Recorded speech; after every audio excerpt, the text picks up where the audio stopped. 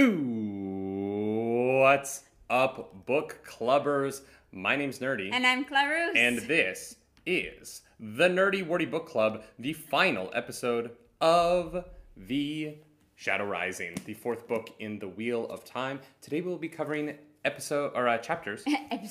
Episodes 51 through 58. We got to the end of the book. We've read 4 books of the Wheel of Time. Clarus, how you feeling about it? I'm feeling good. I don't know if that's just like the Jamaican sun, but this book was pretty incredible.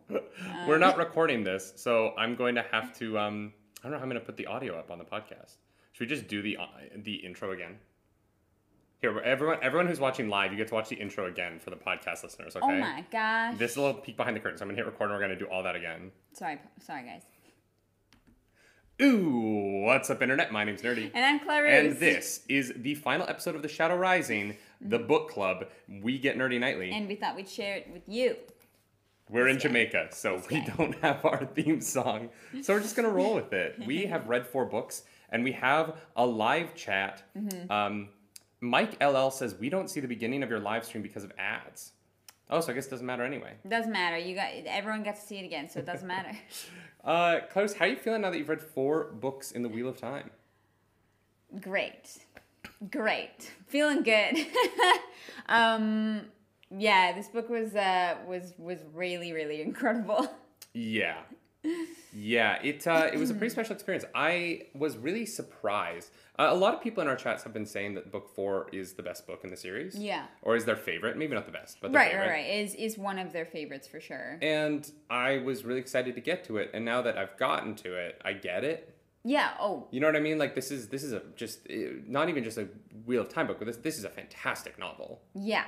There's so much, and honestly, I think what makes this book so good is the setup that the other 3 provide for it as well, right? Yeah, because the payoff is there, and you don't get that without hard work and dedication.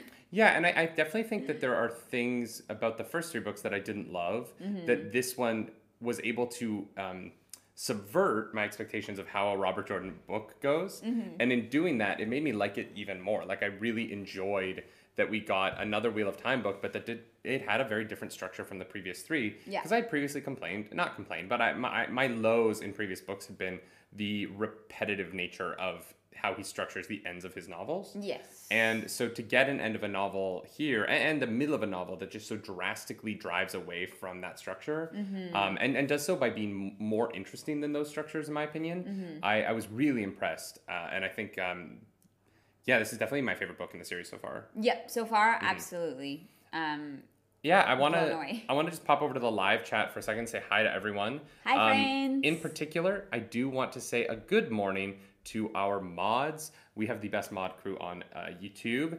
including... Oh, I don't think Matt Turk is a mod yet. Did you not? I don't think I added... Sorry, Matt Turk, if you're here. Matt Turk will be a mod. You messed up. I messed up. I have his thing, so I can do it. Okay. Yeah, and... Yeah, we're in Jamaica. If you are wondering why it looks different, we're in beautiful Jamaica. We are. And I hope the sound is okay. For those of you who are like, wow, you guys didn't burn. Congrats. You're wrong. We both got a little bit on our shoulders, and that's it, though. It's like right here. Just here. Yeah. Just here and here. And that's, yeah. Yeah, the red on her face is blush. Yes. This one is on purpose. All right, shall we dive into the chapters? Heck yeah. Shadow Rising, Chapter 51, Revelations in Tenchiko. Now that we've kind of gotten to the end of the Tenchiko arc, what do you think of Tenchiko as a city before we get into it? Oh God, would not recommend. 0 out of 10 stars. It reminds me of like the stories people tell about New York in the 80s. Yeah. Where like you don't go down this block, you don't go down this block. Yeah. If you're gonna go somewhere, you bring your limo. It has to have bulletproof glass. Yeah. The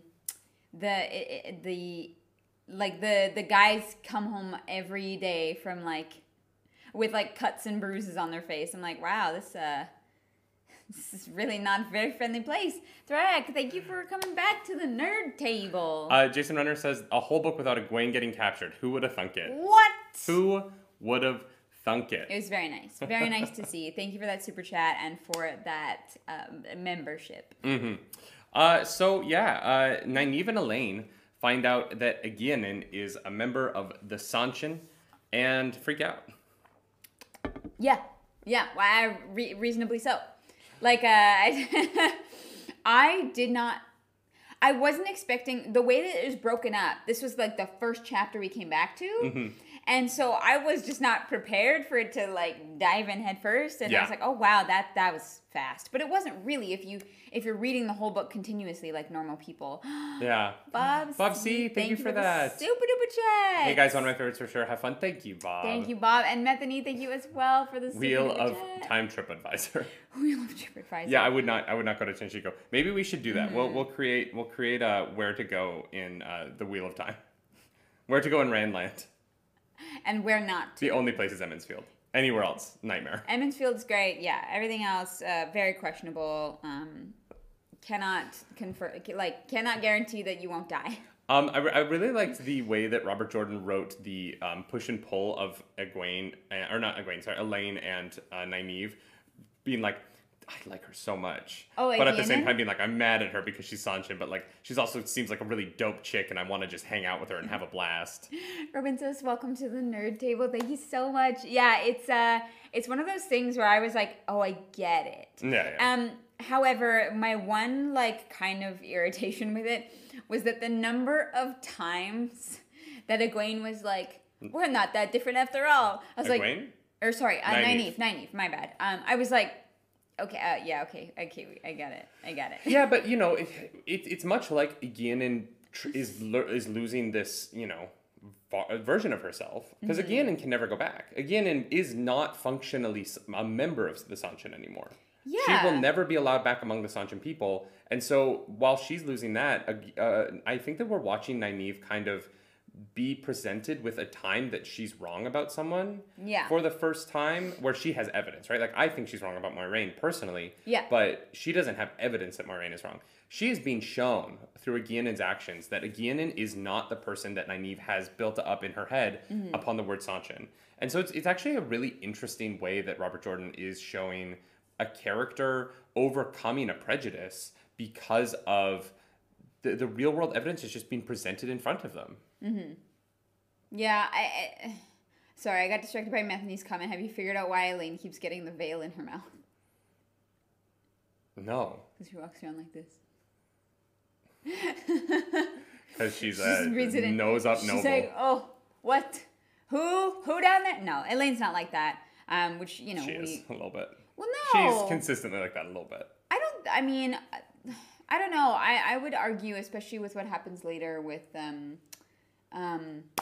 oh my god. I'm sorry, I almost called her Amaranth, and that's not her name. The Amathine, I think her name is. Amarthine? Panarch, yes. Yeah, sorry. Every time I read Panarch, it reminded me of the Hunger Games.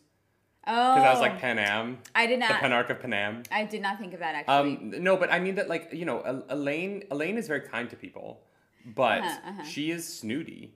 And it goes back to the Great Hunt when her and Nynaeve are talking, and Nynaeve is like, or Elaine is like, we only have 30 gold. What are we going to do? And Nynaeve's like, what are you talking about? We're fine. Yeah. We have so much money right now. Yeah, it's like Elaine has a really wonderful heart, but obviously when you are raised a certain way, it's like you think the world works in a certain way. So yeah, it's 100% that she's just kind of like nose in the air, but never in a negative way. Joey Fisher points out another great moment. Thank you for that super chat. Thank Joey you for Fisher. super chat. Favorite part of this section, Elaine not realizing the curtsy her maids give her is different than what they would give each other. In the kitchens, when they do get to the Penarch's palace, in the kitchens, Elaine curtsies to the cook, and the cook gets upset with her about it, as if she's mocking the cook. Oh, because it's a curtsy her servants give her. Yeah. Oh, I was very confused at that moment. I was like, why? But no, that makes total sense. So this chapter is essentially just them making a plan. Like, that's kind of it. They're sitting at a table, and they make a plan. And the boys all show up. We get Tom, we get Bail Doman, and we get Jewelin. They show up. Bail Doman is Bail Doman showing up is the reason they find out that Aegeanin is Sanshin. Yeah. Because obviously she did kidnap him at one point and take him hostage, which I guess turns him on. I guess so. Bail Doman is just into Iggyinin real quick. So hard. And she's so into him. She's like, Bail Doman is built like a man. I'm like, okay, alrighty. Well, and it's funny because Smut corner. it's you clapped so close I'm to the sorry. microphone. I didn't realize I'm so sorry, podcast We have a different listeners. setup today. You gotta be careful. I'm sorry. If you have headphones, I apologize. So yeah, Bail Doman and I don't remember when he met Iggyinin the first time, him being like, she's the perfect woman for me. You don't remember? I don't remember the No. first time, like, Me that neither. them having any sort of that. So it was just funny this But, time like- that he's like, now that she's not boarding his ship, he's like, well. Yeah, well, that's the thing. Is like she was literally like taking his livelihood and Mm-hmm. capturing him. You know what I mean? It's a little bit different there. Yeah. So Bail Doman shows up and Nynaeve freaks out, obviously. And they they channel a little bit at her to like make sure she can't leave. They keep the doors locked, right? Yeah, And then everyone kind of shows up one at a time and reveals that it's all going down in the Penarch's palace. Yeah, everyone And- finds out at the same time. It's great. Yeah, and so they kind of are like, all right, we got to get in there. Mm-hmm. And so they make a plan, and they don't really tell us what that plan is yet. No, not yet. Anyways, my favorite is the like dick measuring competition that the boys all have. Like Yeah, they yeah, get yeah. mad that the other one got there 1st Mhm. and they're like super salty. That yeah, Well, and then Nynaeve is right, because they're like, well, I'm the one who figured it out. And Nynaeve is like, no, the information that all three of you brought me individually isn't enough to solve this. Yeah, but However, all three when of we you put it getting the together, same- we're good. yeah. I was like, Nynaeve, big brain. I also I liked the moment where they're sitting around and they're like, well, I think it's Nynaeve goes, Amathera is one of three things, and they don't immediately assume something about Amathera. They Yeah. know the Black Aja are evil, but they take a moment to be like, they're not like, oh, Amathera let them in, let's go get her. They're Yeah. like, all right, we need to figure out what's going on with Amathera Yeah. because we don't know. Yeah. And she's either a dark friend, she's a captive, or I wrote them down. Or she thinks that the Black Sisters are normal Aes Sedai. Yes, and she's Yeah. yeah. Mhm. Which would have been the worst option because they could have shown up and been like, we're Aes Sedai, and the Black Sisters could have been like, you're novices. What are you? You're accepted. What are you talking about? Could you imagine? They're like, You were never no. raised to full Aes Sedai. What are these children doing here? Children. Oh my god, can you imagine? Gunlever actually brings up an excellent point. Plans that are not revealed before they are executed always work. If you get the plan ahead of time, it's so you see how it gets messed up. Yeah, 100%. This is a good time to mention that this podcast is sponsored by Audible. What? Audible is a website where you can download the sounds of human beings reading books so that you don't have to. Yeah. Do you hate squinting at night and would just like to close your eyes and have someone else read you a book like your mom used to when she loved you? Then go to audible.com, go to audibletrial.com/nerdynightly, and you can get a free audiobook and a free month of Audible. Oh my Yeah, god. it's just like when your mother cared about you. Wow. Audible. That was like dark. That was real dark. Audible. If you're in Jamaica and the sun's too bright and you can't see the pages in front of you, you put it in your ears. That was a better one. You're welcome. I don't know. I liked like your mom doesn't love you anymore. Oh, that was rough. That was rough. So the girls go to bed and they bring a Guinan with them, and they're like, "We hate you, but you're gonna sleep in the bed with us." Well, I get it because it's like, what are they supposed to do with her? Oh no, or no, they put her on a pallet. She's not in the bed with them. No. But yeah, Smut corner. I just was like, yeah. I mean, I guess there's not like another room that they could lock her in or something. Yeah, well, and they're, like, it's easier for them to keep an eye on her, and I'm assuming to, like, hold her hostage if they're present, right? Yeah. So, that, I was like, yep, yeah, this makes sense to me. I'd probably do the same thing. And so Nynaeve puts on a ring, a very special ring, and makes her way to Tel'aran'rhiod. Yep. She goes for a little stroll. And so she ends up in the heart of the stone again, because, it's time. It's that time of the week where her and Egwene sit down, have a little girl chat. It's that time of the week. It's that time of the week. Girls' night. Girls' night. And so, of course, Nynaeve is still struggling with her clothing. She's a little bit more goated up with the sauce sexual style than I think she'd like to be. when Egwene shows up and is like, "What are you doing?" And then Amis and Bayer are there as well, of course, just to bring a little bit more embarrassment to Nynaeve. Yeah, And yeah, it was great. The way that Nynaeve treats What are those? the way that Nynaeve treats Amis and Bayer here really like betrays to me that Nynaeve just doesn't like being around women who know more than her. Yeah. In a way that I'm like, that's kind of gross. I think she'll learn, but And yeah, she gets like really insecure and intimidated by strong women. Which is it, well, and I think that that's why her and Egwene had such a problem when Egwene was finally not like a child in Emond's Field. You know what I mean? I you know, I have faith. I think she's gonna overcome it, but it's yeah. I hope so, because it's every time she meets any woman. Yeah. Like, Nynaeve just cannot seem to have a functional relationship with a woman that she is not domineering over. And it's kind of gross. And when it was just Moiraine, there were, like, more reasons for it. But with Amis and Bayer, like, you've never met these women, and your first impression towards them was terrible. Yeah. Like, if I met Nynaeve and she behaved that way on the first meeting, I'd be like, I'm good. I don't need to see that person ever again. Yeah. I don't really... Like, I think, like, Nynaeve is just so out of her element. And these women make her uncomfortable because, like, she I don't think she really understands what's going on, especially with Tel'aran'rhiod. Like, being there, I think, like, is also an added element to that. Yeah. Right? You know, like, Egwene is there and, like, she's learning about it at least, but Nynaeve is just, like, putting on this ring and, like, hoping for the best, in a way. Yeah, but it's just it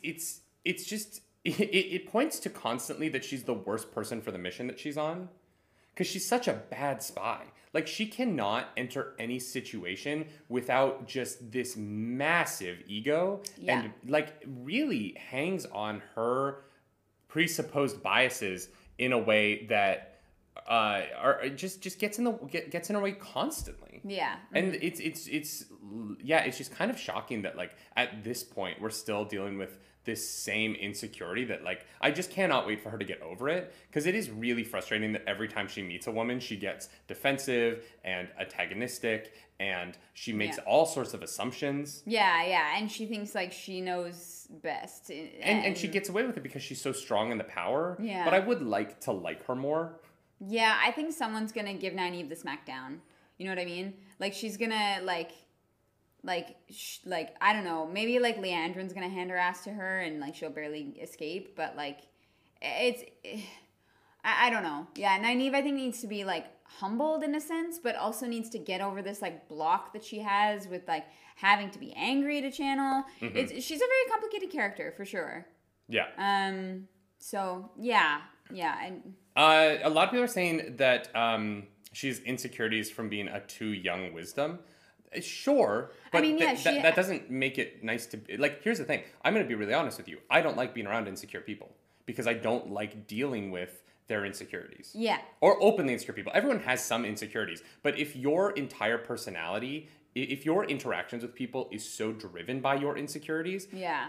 It becomes miserable to be around you at a certain point. Yeah, for sure. And that's why I think Nynaeve might be the person who, like, grows the most in these books, potentially. Like, I think I could definitely see that happening.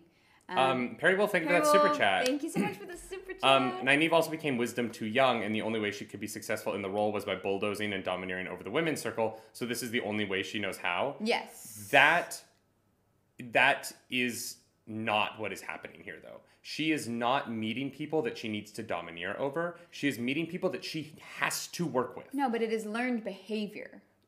I don't think it is. She doesn't know these people. Like, it is a different thing to domineer over people who you legitimately have a role over than to domineer over every single person you run into, even though they are it's from learned, a different culture than you. It's learned behavior. But that makes her so incapable of intelligence. We all have bad habits. You know what I mean? Like, we all have bad habits, and the cultures across, like, the continent are all so varied and different, right? And she grew up in Emmonsfield, and this is how she learned how to do things. This is how she learned how to get shit done. This is how she, like, learned and, like, came into herself, like, became an adult. Like, your formative years are, like, so important. And I just think that Nynaeve, through her formative years, were like, I must be a bulldozer. And it's really, really hard to, like, unlearn that. And I know it's new people. True. I hear that. We are now a year. We are over a year into her consistently being in situations with people who know more than her and who can help her. And her not listening to them. I'm not saying she's right. Like, I'm not saying she's right. There is a point. She's a slow learner. There's a point where you have to go, Nynaeve, it's been a year of this. Yeah. Figure it out. Yeah. It's not cute anymore. Yeah, which is why I think by the end of the series. It's like the kid in school that still behaves like they're a freshman in college when you're a junior. And you're like, you're a junior. Get your shit together. That's only a year difference, though, you said. That's my point. It's been a year of Nynaeve doing the same thing. So many people are like that. So many people are not that much different from like grade 10 to grade 11. But those people don't have responsibility. Nynaeve has this massive responsibility that she's taken and that she says she's taking seriously. And I'm saying that I don't think she's taking it seriously. I think that she is squandering this opportunity to and obviously she gets away with it because she's so powerful, but like I find it really, I just find it frustrating. I think she's taking it seriously. I just don't think she's very good at it. Sure, yeah. Obi-Wan Kenobi, thank you for joining the Nargs. Thank you for becoming a Narg. Jen Lee Bell, thank you for rejoining the Nargs. Can't say it, I'll catch up later. Just want to pop in and say hi. Hope you guys are having a blast in Jamaica. Thank you so much. And Sand a Sticks Den Glokta, everything you hate about Nynaeve now will make you love her more in the future. Don't give up. Hope Nynaeve is amazing. She will grow. Oh, I'm sure she will grow. I'm sure she'll grow. We're at the, like, it's been a year, the same thing. Oh, for sure. And Nynaeve comes into the situation like an idiot. Yeah. Nynaeve is a frustrating character, which is why I think, like, she will have one of the best, like, growth arcs in the series, which I am excited for. But yeah, in this moment, you're like, Nynaeve. I just would love for her to meet someone who knows something that could help her, and her be like, hey, teach me. Yeah. Hey, I'm open to something. Yeah. She's not open to a damn thing, and it's hurting her. Yeah. And she's getting mocked by everyone for it and doesn't realize, which is so sad. Yeah, 100%. I totally agree with you. Yeah. All right. So Bayur is like, there is a way for you to get to where you need to go, and it's just if you like need it. Did you understand this at all? No. Use the need. Yeah. And I was like, okay. I was really expecting... So if you want really hard, Santa will bring you the gift you need. I do believe in fairies. We need to get everyone in New York to believe in Santa so that his sleigh can fly. Yeah. Everyone believe in Santa. Well, and I thought that she was going to end up wherever Lan was. Like, I thought we were getting set up for her, like, ending up, like, outside of Lan's tent in the threefold waist or something. That's so funny. I didn't even think about that. Because I was like, what are Nynaeve's needs? And what she needs is that D. She needs that D. Yeah. But yeah, that's actually, I didn't even think about that, but. When she said, like, you have to go towards what you need, I just figured that was where it was going to go. But instead we get Nynaeve kind of, like, clicking her heels together 3 times, and she ends up bouncing around the Penarch's palace a little bit. Yeah. She ends up in Amathira's room, where Amathira is being... tortured. Forced to sing in the nude. Was that in the dream or was that later? That was in the dream. The girl's, whatever the Black Aja, she's sitting there and she's like, I'm going to teach you the song. And Nynaeve's like, what the fuck is going on? And then Amathira, like, the Black Aja is sitting facing away from her. Right. And so Amathira sees Nynaeve and she realizes she has to pop out. Right, yeah, you're right. Yeah, because Amathira is like, oh my god. It's like, what are you looking at? And so then we get to know that... Amathira is not a dark friend. She's being held prisoner, so checked one thing off the list there. And she pops again into this room with a bunch of stuff in it, and she sees a lady. A lady? She sees a lady, and then she kind of, like, has, like... She has, like, an epiphany? Total Recall. Yeah. It's her. She's like, memories... It's all coming back to me now. Yeah. And Brigitte shows up. Yeah. Because Brigitte can just show up. Yeah. And we find out she's like not supposed to. Kind of. She's like there, but like she like shouldn't really be. Because the wheel will be mad at her, I guess. Spoiler, I'm there singing the song the Tinkers are looking for. I don't know that is true. No, you don't think that's the song? I don't think the Tinkers are looking for a song about having a train run on you. Personally. Hua, thank you for that super chat. Brigitte is better than the Two Rivers Archers is better than Hawkeye. Don't tell Hawkeye. I don't know. Hawkeye he's hit some pretty incredible shots. Brigitte is just there. Yeah. She shows up, she's like, "Hey, I've been checking you out. And then like I've been watching you." The love of her life shows up, and Nynaeve's like, "Wow, ugly man," and I was like, "What the okay?" Like, wow, that guy looks like so shit. Judgmental. I was like, okay. Yeah. What? And Brigitte's like, yeah, this is like the love of my life. You know, every time we get churned out by the wheel, we somehow wind up together. It's crazy. I was like, Nynaeve, you're so mean. Like, or maybe that's Nynaeve isn't totally difficult with Brigitte though. no. That's I guess she can show a little bit of respect to you if you're an ancient warrior from fairy tales. yes, who is kind of immortal in a weird way. But you can only show up when, like, the horn calls you, so. Yeah, and so Nynaeve sees the seal on the Dark One's prison that's there, the Quendalar, sees the bracelet, and Brigitte pulls her away, and Nynaeve is like, "Tell me everything you know about Megideon." And you called it. You last week, you were like, "Oh, it's Megideon," when we read that section. And I didn't even know who Megideon was at that point. Is it Mogideon or is it Mogadeon? Mogadeon. That's Mogadishu. That's how I read it in my head, but I have no. Chat will tell us. Mogadeon. That's Megideon. See, I think I'm going to Gideon because of the AI on the Wave Rider in Legends of Tomorrow. So it's like my Gideon.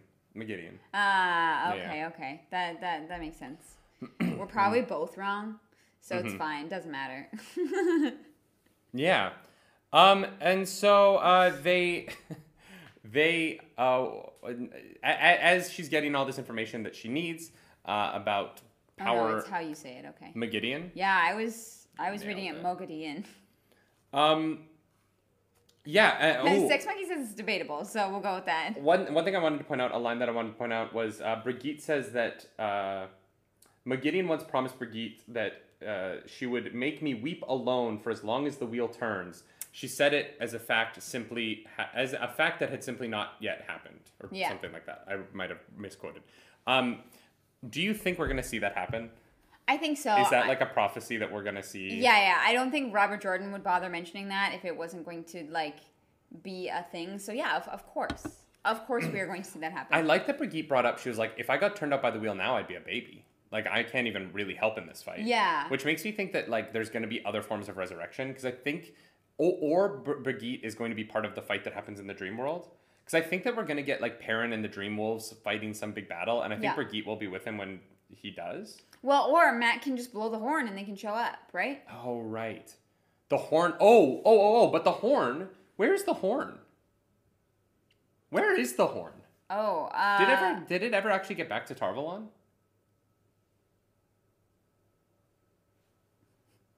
I don't know. Y'all, where is the horn? Uh, Did we forget something in this book? Mogadeon? According to the glossary? That's Mogadeon. No, Mogadeon. It has to. The emphasis has to be on the capitalized one. Mogadeon. It's Mogadeon. I'm so confused. I am a speaking spell. Is it in the white? I forgot. I wasn't sure Did if it it get made all the way it. back? Varian Yeah. brought it with the girls in book 3. Okay. Correct. Right. No, when Matt, with Matt and the dagger, the horn, it was all together. So Fair enough. Aleda has the horn. So yeah, or she doesn't know she is the horn. Ooh, that would be interesting. Or did they get the horn out somehow? Who? I don't know. I don't think. Yeah, I definitely think it's like it's hidden there, still in a tower. That would make the most sense, I think. Oh, so are they gonna have to like? Are the like anti-Aleda Aes Sedai gonna have to like raid the White Tower And get the horn. to get the maybe. horn back? Maybe. Rad. Yeah, that'll be I'm fun. down for that. I am down for that. Yeah. So they wake up and there's some commotion in the hallway. There's some fighting. Tom probably gets cut again because Tom is just a litany of bruises and cuts at this point. Yeah. Yeah, Tom is looking worse for wear. Every time he leaves, he comes back with a new one. Yeah. I wrote down some notes. I wrote down some things at the bottom here I want to talk about Tel'aran'rhiod before we move on, because I think they're going to be important later on in the series. For sure. One is you cannot step into someone else's dream unless they want you to be there. So, like, there's, like, I thought that all dreams were in Tel'aran'rhiod, right? But, like, apparently, like, you have, like, Tel'aran'rhiod is, like, the, like, shared dream world. Yeah. And then people have their own dream worlds. Yeah, so if you force your way into someone else's dream, they basically have complete control over you, whether or not they realize it. Yeah. Which is horrifying. And you can force people into Tel'aran'rhiod, but you would be able to completely control them if you do that. Right? Is that Tel'aran'rhiod or, like, your dream? This part was, like, very confusing to me. Mm-hmm. And I don't know if it was not explained very well, but, like... So, they specifically say that you can force someone into Tel'aran'rhiod and control them in the dream world. Mm-hmm. And so I wonder... Obviously, that's going to happen to someone now that we know about it. Well, and they said that it was used near the end of the Age of Legends, right? Like, this yeah. was, like, a thing that the Dark Friend, or the Forsaken did. Yeah, so I'm wondering who's going to be the person that gets pulled into the dream world that way. And why is it going to be Matt? And why is it going to be Matt? He has bad luck. Oh my god, wait. No, never mind. What? No, that doesn't make any sense. Yeah, doesn't make any sense. We know it's the world of dreams. See Emathera. Yeah. There's a bunch about Tar that will make more sense later. All right. Yeah. Oh, we know it happens in the world of dreams because Emathera is pulled into Tel'aran'rhiod by the Black Aja, and she's completely out of control in there. Oh. Yeah. So we do actually already know about that. I didn't read it that way. For some reason in my head, I was like, oh yeah, Emathera entered Tel'aran'rhiod, and no, of course. Yeah. Of course that makes sense. Mm-hmm. Of course, yeah. That's been happening to the Taviran trio with Ba'alzamon. I don't know that it's been happening with the Taviran trio with Ba'alzamon, though, because they've been able to run away from him. Yeah. There's definitely a measure of control. That makes that interesting, right? Because they've been able to escape him in Tel'aran'rhiod. Mm-hmm. So I think that they've had a level of control. Rand obviously can enter Tel'aran'rhiod because he can channel. Perrin can do it because he's a wolf friend. Mm-hmm. Matt, I don't think we ever got a POV of Matt in the dream world, so he might not be able to control anything there. No, we did because Matt picked up the figurine with the dagger, right? Or was that when they all three were there? Oh my god, this was like book 1. Yeah, some book 1 stuff. Remember when there were figurines? There was a guy with a wolf, a guy with a dagger, and then I don't remember. Well, what the maybe. I mean, maybe Matt has some, like, other thing, right? Matt's luck is power like Perrin's is a power, right? And maybe that's how it allows him to have some semblance of control in the dream world. Yeah. I don't know. He only talks about it. You didn't see his POV. Oh, okay. I like... Because I remember Matt, like, walking over to pick up the figurine with the dagger, mm-hmm. and Ba'alzamon being like, oh, so you're that one. I also wonder if... it's partially just Robert Jordan not fully having, like, that part of it figured out when he wrote book 1. And so maybe some of the Dreamworld stuff in book 1 doesn't line up with everything in later books. You know, like how the channeling is very different. We have not seen someone grow to be 40 feet tall since Moiraine did it. I guess, yeah, that's fair. Yeah. Neighborly Friend says Ba'alzamon was spying on their dreams, not in Tar-Valon. Not in... Oh, so they were in their own... Right, because if there's the Tel'aran'rhiod and then the dream bubbles, everyone has their own little dream multiverse universe. So Ba'alzamon, but if he went into their dreams, they would have control over him. So I don't think that works either. Right? Yeah, right? I think maybe it just was like a little bit inconsistent because because it evolved. Yeah. Okay. You know what is consistent, though? What? How much I love Perrin. You know what is also consistent? What? His axe is uncomfortable every time he wears it. There's always a line about it, like, digging into his side or, like, poking him in the arm. Like there's always something, and I found that so fascinating. Mm-hmm. I was like, I see what you're doing there. I see you. So this chapter starts with good news. The best news of the book. Loial's okay. Guys, Yay. Loyal is okay. Yeah. Loyal and Gal come back from having successfully destroyed, I think, the Waygate. I don't know. I don't know if they destroyed, but he says it's like closed for good and only an Aes Sedai or like the Ogier can open it again. Which is like not that helpful because the Forsaken are Aes Sedai. So you're like, all right, well, Lord Luke could go do it. Well, Unless you need like 13 Aes Sedai, if it's one of those it things. depends if anyone remembers how. But Lord Luke would be the one who remembers how. Why would he be the one Because he was there when it happened. When the Waygates were made? Oh, actually, he might have been sealed up in the boar. So maybe he wouldn't have seen it, right? I just like, there are so many things that are like lost from ages past that like reopening, like resetting up a Waygate, maybe like no one remembers how to do that. Maybe not. Maybe I'm wrong, but I just, in my head, I was like, oh no, they're good. Because I don't think anyone's getting that back open again. They bring back the news that there must be just thousands and thousands and thousands, like 7,000 Trollocs in the Two Rivers. And Lord Luke comes over and he's like, it's like 1,000. Don't worry about it. It's going to be fine. And I was like, Lord Luke, you're not a good person. Like, you're a bad dude. And at no point have I ever thought that you weren't a bad dude. Yeah. And I was right. Yeah. No, Lord Luke gave bad vibes from the beginning. Wheel Up Time says, you think Luke is Forsaken, Nerdy Nightly? Yes, he is Isam. Right? He's Slayer. And he's Isam. Yeah, that's what I think. Yeah, he has to be. And Perrin and him are going to go fight in whatever that tower is at some point. Yeah. They're going to go have their tower fight. The tower fight. Yeah, it's actually going to be a tower defense battle. And Perrin's going to have to place his towers, and Asam's going to send waves of Trollocs. And if Perrin can get to level 50, then he can pay 99 cents to unlock the rest of the game. Oh my god. No, it's actually a real-time strategy. It's an RTS. Yeah. But how many clicks per minute does Perrin have on his keyboard? You know what I mean? If he's under 300, he's not going to win. He's got to get those numbers up. Those are rookie numbers, Perrin. I know you've never seen a keyboard before. So so after Loyal and Gal arrive, we get Daniel showing up, and he's like, Perrin, there's a guy who is here to see you.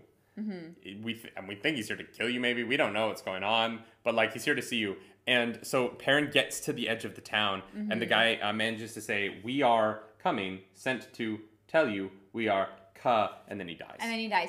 I literally was like, oh, it's like another like part of the Two Rivers. Like there are other people coming. I felt like that was pretty obvious. Did you catch onto that? Oh, yeah. Immediately. Yeah. I was like, that one doesn't really feel like it was like... Because the only other humans are... The only other humans in the area are the White Cloaks who are with Ordeath and the people of the Two Rivers. And so I just kind of was like, we're going to get the like... it's going to be like the Riders of Rohan showing up in the battle. And we did. Like, I wasn't surprised by that at all. I loved it. It was great. I was very emotional. The moment was amazing. Like... But yeah, no, I was not surprised at all. Yeah. Even though they're like, we don't know what this means. Let's move on. Yeah.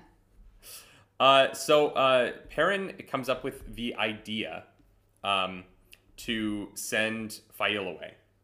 And he's like, I need you to go to Caemlyn and tell Morgase to send people back to save us. And he knows what he's doing. He feels bad about it. I like that he felt bad about it. He was like sorry, but he like couldn't see her being there. Yeah. And I like the touch that everyone else also knew. Oh yeah. Everyone knew what was going on, including Fail. Yeah. Like, Perrin didn't fool anybody, but like it was like a valiant effort, you know. And I appreciated it. It was sad. Like, this moment, like this whole thing was heart wrenching. Like, I don't know. Perrin especially when she goes, all right, if I'm leaving, we're getting married. Yeah. And Perrin's like, yeah, in a year, we have customs. Yeah. She's like, nope. Don't give a shit. We're getting married now. No, that's not what she says. That's not what she says. She says, I may have fudged a couple of things with how I told our story to the Women's Council, and they think we have been together for a year, so we're actually good. Yeah. Now we're good. And like, honestly, like, I'm horny, so let's get married. Well, and I just love that Perrin's like, oh, you lied to them? Yeah, I'll go along with that. I mean, they've been traveling together a while. Yeah. The Women's Council doesn't know how long. Yeah, exactly. It has not been a year, but like, you know, it's been an amount of time. Who says they counted the days anyways? Time moves differently in the ways. You don't know how long they've been together. It's true. They were in the ways. You never know. So they get married. Mm-hmm. That's it. Yep. That's it. No, it's not it. Perrin's like, nothing else happens. No, that's the end of the book. Perrin goes to bed. Actually, they get married after all this. There's a night. We need to talk about a very important night before it. We do. So very important the night before the wedding. Mm-hmm. Perrin goes to sleep, and he's in the wolf dream, and he's looking around, and the sky turns into big flat screen televisions again, and he sees three things. They're OLED. He sees Egwene stood among a crowd of women, fear in her eyes. Slowly, the women knelt around her. Nynaeve was one of them. Yeah. And he believed he saw Elaine's red gold hair. What is happening here? She's becoming the Amyrlin Seat. But why is she scared of that? Who wouldn't be scared of that? Okay, that's fair. I don't know. That's the immediate thought that I had. I kind of read it as like she's going to have some like important purpose or power that everyone is going to realize. I don't know. I think because she's going to be like the most powerful like Dreamwalker, like she's gonna be like formidable. Mm-hmm. She's gonna become the Amyrlin Seat, and yeah, everyone's gonna fucking bow down to her because she can do some crazy stuff. I could buy that. I could buy that for $1. Yeah. It definitely. I think Amyrlin Seat makes sense. We've never seen like the Aes Sedai bow to each other. Sex Monkey's like, she's a fucking child, maybe. That's why she's scared. Fair. We've never seen the Aes Sedai bow to one, or maybe, no, I guess maybe they have. We've never seen the Aes Sedai like kneel before each other, except for, I guess, Moiraine in the scene in the White Tower. Mm-hmm. So I think the kneeling was what threw it off for me. Because we've only, that's fair. Every Aes Sedai tradition has been like, we place the thing upon you and we welcome you in, and we all kind of like stand around and like, but like we've never really seen an Amyrlin be raised, so I don't know what that ceremony is. Yeah. And I don't think she's going to be raised in the tower, right? The tower's not going to belong to her. She's going to like gather up the good Aes Sedai, and she's going to just become Amyrlin of like what's left, right? Yeah, for sure. Then she sees, Perrin sees Mat naked and bound, snarling. An odd spear with a black shaft had been thrust across his back between his elbows, and a silver medallion, a fox head, hung on his chest. This is Mat. This is Smut Corner. He's finally running into the daughter of the Nine Moons, and she's into some kinky stuff. Okay. Yeah. I like, it's very, like, because his arms are going to be like this, so it's very much a Jesus metaphor, obviously, Oh, right? I thought it was like this. Oh, maybe it's that. Yeah, right? Like, I thought it was like that behind... makes more sense. That's what I imagined anyways. But I don't really get how that stops you, though. Because can't you just drop the spear? Well, I mean, not if your, like, hands are tied to it. I don't know. You'd have to be tied to it. Oh, it says bound. Yeah. Yeah. This one, I have no idea.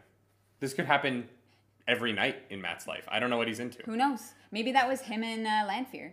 Or maybe it was him and the two Aiel. You know what I mean? Bane and Shiad. This is the Maiden's Kiss. They're like, if you're gonna have that spear, we're gonna tie you to it, and then we're going to pleasure you. Hot. Orally. I doubt it's that. I think it's going to be a very tragic, emotional moment when it happens. I'm sure it is. I'm trying to make light of it now, so I don't cry. And then we get Rand in rags and a cloak that does not look very good, and a bandage covered his eyes. That means he's hurt. I've read enough fantasy, and I've played enough video games, and I've watched enough shows. If there's a bandage around your head, it means the character is hurt. Do you think we're going to get the trope of the magic user who loses the ability to see and has to learn to see in a different way? It is a trope, right? Like, it is a thing. It is in so much media. It happens in Rebels. It happens in... I probably shouldn't name things where I'm, like, spoiling the plot of these things. But, you know, it's literally the Daredevil character. I could see that. Yeah. I could see that. Or, like, it's either that or it's some weird, like, Aiel, like, test he has to do where he has to, like, do something blindfolded. I don't know. That yours makes more sense. It reminds me though that like the I can't remember the guy's name, but the other guy who was in Ruidian with him clawed his own eyes out. So I wonder if Rand's gonna go through a test and end up clawing his own eyes out, which will be violent, and I don't want to see that. But yeah, I don't love that at all. yeah, it'll be interesting to see. It'll be interesting to see if he ends up being blind, but then like using the one power to see, and then because he's using the one power to see all the time, and he's always connected to the one power, the taint like gets in him faster. All right. Yeah, we're gonna talk about something else later about the taint. That's fine. And so then Perrin plays hide and seek again with Slayer, and they're playing hide and seek real good this time. But Perrin, he's learned some tricks. Playing it real good. They're playing real good. Yeah. And he manages to land a blow on Slayer. Yeah, shoots him in the chest. And then Slayer's gone. Slayer's gone. And then Perrin wakes up. Yeah. And he watches Lord Luke or does he watch? He doesn't see, no. but they're like, dude, Lord Luke just like barreled out of here. Hurt. He's like clutching, like hunched over, and he's not in good shape. And Perrin is like, yeah, I knew that guy was bad news. Yeah, of course he is. Yeah, of course. Like, who didn't see that coming? Anyone who disagrees with Loial is a bad character. Yeah. I'm saying it now. That's how this goes. If Loial delivers information and another character goes, nah, it's going to be fine, that person is evil. If we meet Loial's mother and she contradicts him, she is evil. Loial's mother is evil. Okay? Loial just wants to be a free Ogier. He just wants to travel the world and write a book. Right. And his mom is like, no, you have to marry some random person you don't know. And Loial's like, I might be open to it if she's hot, but like... I did like that. Or they meet that one female Ogier, and Loial's like, it wouldn't be that bad to be married to her. Yeah. I'm like, oh my god. Loial, secretly a horn dog. Yeah. Secretly a horn dog. And so, yeah, this is where he tells Fael she has to go. Yeah. And they get married. Mm-hmm. Yeah. Yeah. I did appreciate this. This is crazy. Half an hour later. Yeah. What did you think about Aram standing with Perrin at his wedding? Aram, I think, is going to become a very important character. Oh, absolutely. Which, reading book 1, didn't think so. Yeah, and seeing the show, I did not think that. I thought that was a small part. I thought the actor was excellent. Yeah. But now that I'm seeing how important Aram is in this, and what I'm assuming is going to be a lot more in the future. Yeah.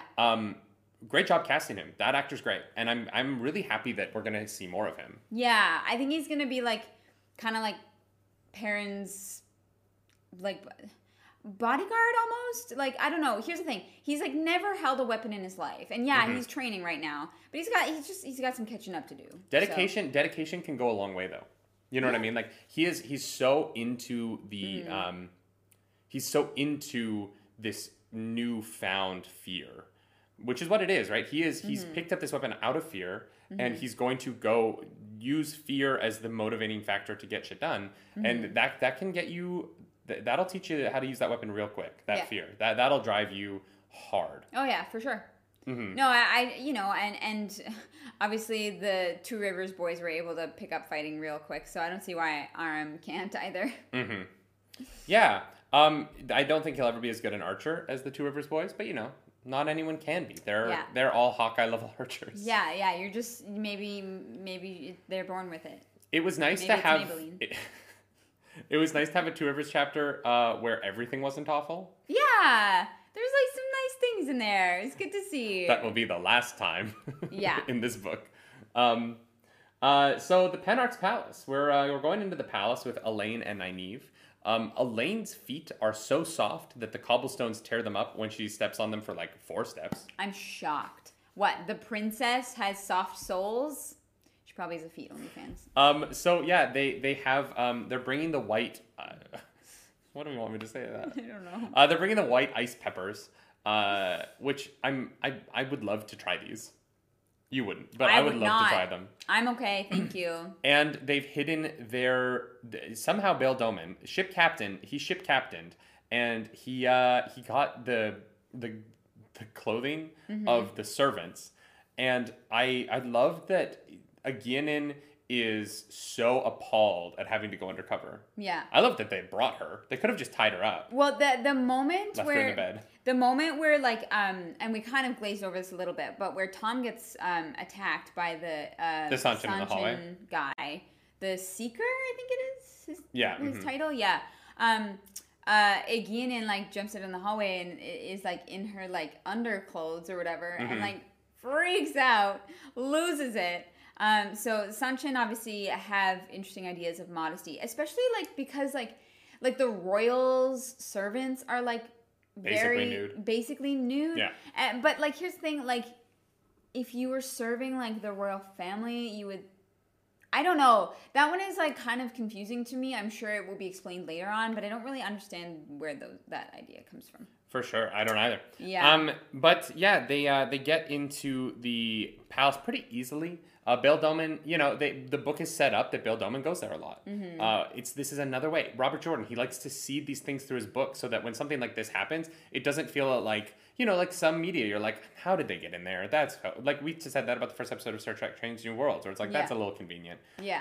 This is a moment where like Bayle Domon's like, oh no, like I know the guards, let me talk to them, and I have been here for a year. I've developed a relationship, and I can make this happen. Yeah. And then he does exactly the way that his character is set up to do it. And it's moments like this. This is why I love Robert Jordan's writing so much. But they do get in. They go meet the cook. She's no Laris. You know what I mean? She's no Laris. And they go into the storeroom, and Elaine is pissed. Elaine is pissed. Oh, yeah. Elaine is like, you have so much food here, and everyone's starving. Yeah, the city is starving, and you have food in excess, like gross excess. And I was like, that's where Elaine like shows her heart, right? You know, she had like her privilege obviously is very evident in a lot of what happens to her, but she also like cares so much, and I love that so much about her. While they're in the storeroom, they run into my favorite named Aes Sedai in these books. Your favorite? Yeah, her name is Marilyn Gemelfin. Okay. Like, what a choice. So they run into Marilyn Gemelfin, who they know because she's playing with cats.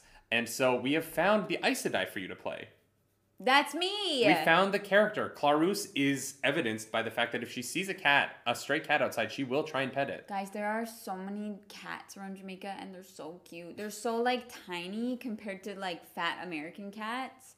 Oh my god, I love them. Anyways. And so Marilyn Gemelfin doesn't recognize them, thankfully. Yeah. But, yeah, she's there, and then she's not there when they come back out of the storeroom. Well, they get real nervous, because, like, you can tell when a woman can channel, right? If you have to focus, though. Unless they are channeling. If you, like, really, like, give them a good, like, look over, fine. Yeah. But, yeah, that moment could have been really bad. Yeah. Oh, God, yeah. But the bad moments are to come. And so they leave and they split up. The chief cook notices them and is like, where's you going? And I was like, oh, you don't recognize that they're not. Okay, cool. You need to take this. And then Elaine is like, I'm going to give you a nice little curtsy. I'm gonna be polite. And the cook loses it. Yeah, she's like, you're mocking me. Yeah, that moment, like, I didn't quite understand it. But as soon as you explained it, I was like, oh, that makes complete sense. Also, you learn about Morghese through her daughter. True. I do, like, I think that Elaine is definitely a reflection of Morghese because we haven't spent a lot of time with her. I think she's a reflection of the old Morghese. I don't think she's a reflection at all of the Morghese we're going to see next time we see her. Absolutely. And that makes me sad. No, 100%. Yeah. But we wouldn't have gotten that without Elaine, and so we're going to get to see the difference there, and it's great. I love it. I agree with that. So they leave, they run away. They grab that tray, they run away. It's more white ice peppers for the princess, or the Panarch, sorry. And they go up to the Panarch's room. And this is the one place where I'm like, this is absolutely correct. Where they're in the right garb, and so they can go wherever they want, and nobody cares. I have catered so many events where because I was in the black shirt, black tie, black pants, I can do whatever I want. Yeah, no one questions looks at you. Here's the thing. If you're ever catering and you need a break, pick up a box and just start walking. No one is going to ask you where you're taking that box. Just pick up a box and just start walking. Yeah. And go find a room that no one's in, sit down for 5 minutes, pick your box back up, go to the kitchen, keep working. You'll get an easy 5-minute break. And no one will ask. I have No, it's literally true. I've catered in people's like very rich people's apartments in New York City, and they have these massive homes, and I've just like gone and sat in a bedroom for like 20 minutes because I'm working, and they just assume that like that's where I'm supposed to be. As long Yeah. as like the head of the house doesn't find you, you're fine. Yeah, yeah, you're fine. Yeah. People, yeah, if you're dressed in the right uniform, people don't ask questions. It's true. Yeah.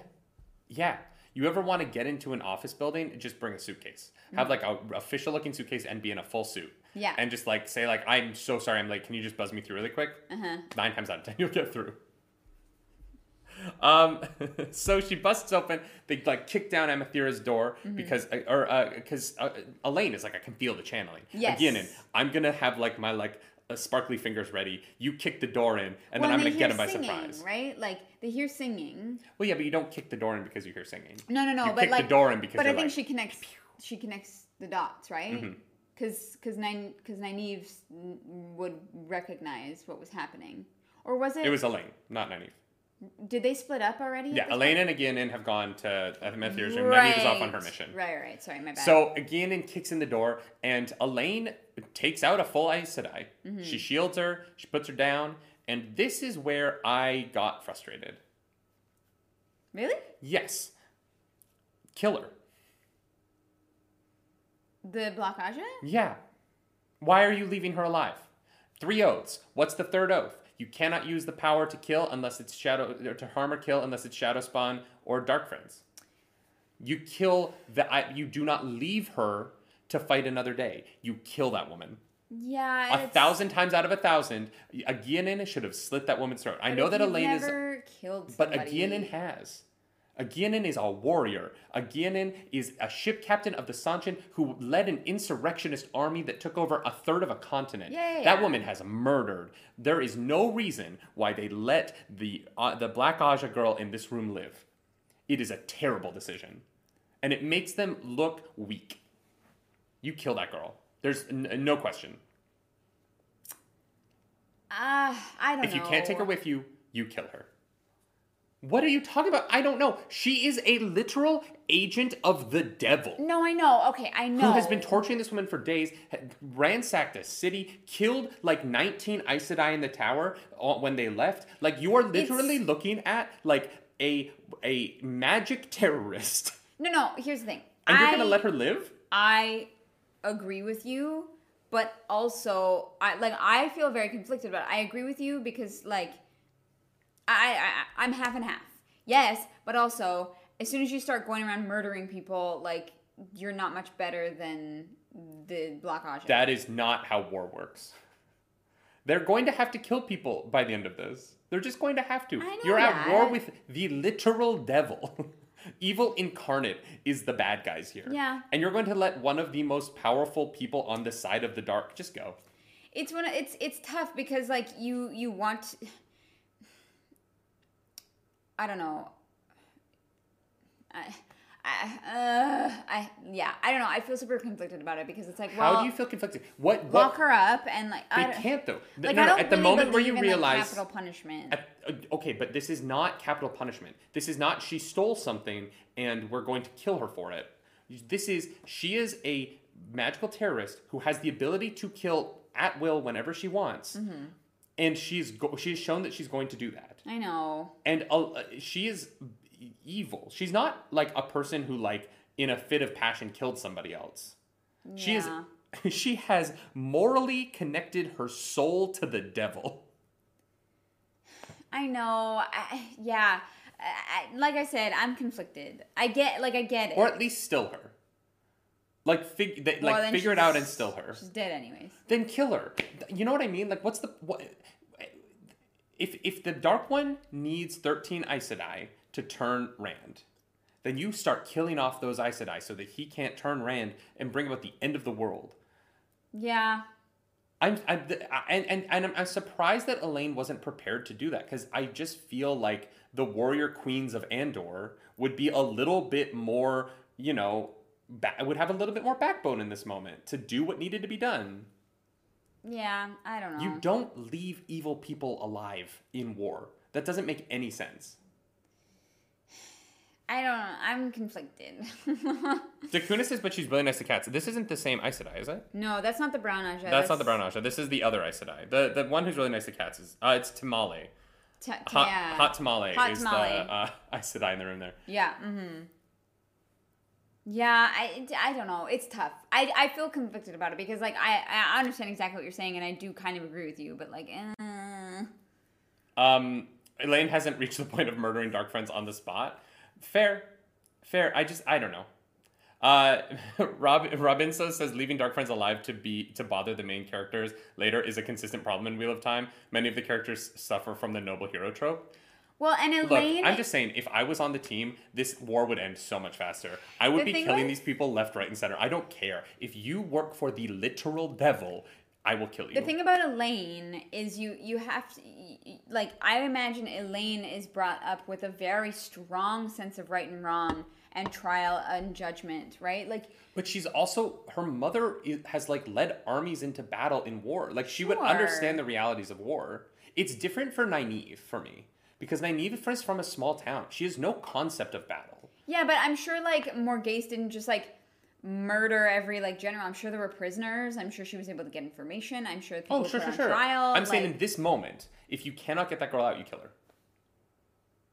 She's literally evil. She's murdered so many people. How many more... Here's the real question. How many more lives are you comfortable with that person taking that are your responsibility now? That's what I'm saying. Like, I get it, but also it sucks. Like, I'm just... I don't know. I am very conflicted on this. I don't like it. Yeah. It's weird to me. It's very gray. I think that the choice is pretty consistent with the character. It's not gray at all. This is black and white. And she made the white choice, which is the wrong choice in this situation. But it's not gray. This is not like I think it's is Hot Tamale a dark friend? Does she work for the devil? They are very aware that they have murdered many Aes Sedai in the name of the devil. Yeah. And people that she knew. I think that, like, the choice is consistent with Elaine, though. Like, if Elaine had just straight up murdered her, like, I don't think that would have really felt in character. It would have 100% to me. Elaine so consistently brings up that she's a warrior queen of Andor. That she is going to be a queen of Andor. And queens of Andor ride into battle with their men. If you told me that the woman who was brought up to believe that she would one day ride with her men into battle killed an enemy of the state who was a murderer while that woman was torturing another woman, I would buy that. I would have not blinked at all. She's not queen yet, right? She's not queen yet. She's not even a full Aes Sedai yet. Like, maybe she doesn't feel like it's her responsibility to make that choice, or that she even has, like, the authority to make that choice. I would have just let Emethira finish her off. Emethira starts going at her, and Elaine stops her, and I just let her finish her off. Why? What? If you don't stop her, you didn't do it. You know what I mean? Like, Nerdy is a white cloak confirmed. I'm not a white cloak. Chat seems to think that you sound a lot like a white cloak. No, because I'm not saying that I the difference between the white cloaks and this situation is that the white cloaks don't have evidence. They believe Elaine that they do. has evidence. No, they believe that they do. Okay, but their belief that No. They believe in their beliefs. That is not the same thing as evidence. I'm just saying. There is a difference between that woman murdered people, and I know that it's true, and she has admitted to it into my face, and I heard from someone that someone in that town is a dark friend, so I'm going to go cause a ruckus until I can force someone to confess through torture. Those are not the same situation at all. I don't think the white cloaks would see it that way. No, because they're wrong. Because their whole worldview is messed up. I'm not saying that you're wrong, right? It's one of those instances where I think that this is an incredibly difficult choice to make. They're in the heat of the moment right now. Like, okay, it's Elaine an incredibly has, like, choice stuff to make, to get but people done. are going to die because she does this. Sure, yeah. Good people, innocent people are going to die because she does this. Yeah. If you want to be a leader, if you want to be a queen, you are failing people right now. She fails them. And I don't think you could convince me otherwise.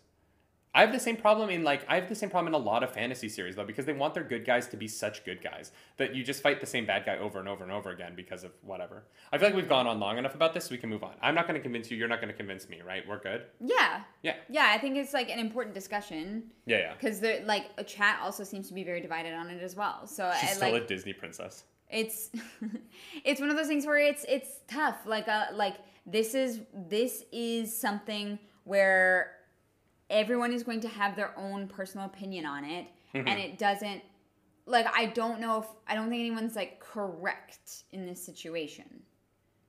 Like, I don't think there is a right answer, right? Like, everyone will have their own lines and their own personal experiences, and that's why it's tough, and that's why it's important to, like, talk about it, but it's a difficult thing. Chad is really on about me being a white cloak right now. Well, someone says it once, and then everybody. And I went so hard on the white cloaks in like the early books that now they're like, I get it, I know where it's coming from. So we find out that despite the fact that I think Amathura genuinely does like the ice peppers, but she was forced to eat. Yeah, I don't think she'll eat them ever again. I don't think she. Yeah. I think ice peppers have been ruined for the woman. It's like when you have too much vodka and you get so ill and you're like, I can never have vodka again. Like the smell of it just makes me sick.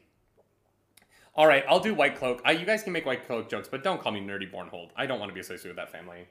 Oh, yeah. Yeah, No. Jeffrem, fine, but like Dane, what a little...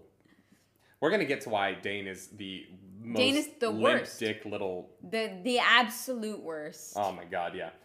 That's another one that I would have just killed myself. But that's fine. I'm an aggressive human. You could never be Batman. No, but Batman's also wrong. Sometimes. Kill the Joker. At the point where there is a certain number of people that he's murdered where you just kill him. Yeah. And you don't let him keep coming back to kill more people. Yeah. Yeah, it's tough. there's a line where you're like, at this point it's my fault, you know? Yeah, I guess. So Nynaeve, let's catch up with her because she goes down, and she realizes that the servant that she sees is a fake servant. A fake servant? Yeah. It's like a fake face. It's like the face technology from Mission Impossible. Oh, well, first she finds the object she's looking for. Yeah. Yeah. And Nynaeve goes and finds the collar and the bracelets. Yeah, and the servant walks in, yes. and Nynaeve is like dusting the collar and bracelets, like trying to be like, don't be suspicious. Nynaeve is dusting. Yeah, Nynaeve is like dusting the collar, like going full like, don't be suspicious. Don't be I'm suspicious. supposed to be here. And Mogadeen shows up. Dero, thank you for that. Thank you for that super chat. Thank you moral for the super stance: chat. no man can walk so long in the shadow that he cannot come again into the light. Would you deny her possible Ingtar moment? Yes, I would. I would. What about Aegyanin? What has Aegyanin done? What do you mean? What has Aegyanin done? She does not work for the devil. Some would argue the Sanchin are not much better. The Sanchin are people who are wrong. Okay. But that's their culture. I'm not going to murder people because their culture is different from mine.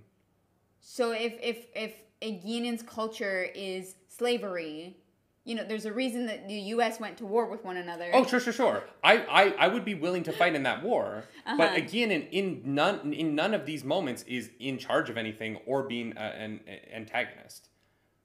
Sure, I'm just saying, like, as an example, like, Aegyanin, Kill her for what can be purpose, redeemed. Yeah, but she's in the process of being redeemed. Yeah, so... Amathura is in the process of torturing a woman. Do you really want to go back into it? Like, I can fight that argument. No, I can go on about this for 4 hours. No, Nynaeve... Aegyanin is not in the same position.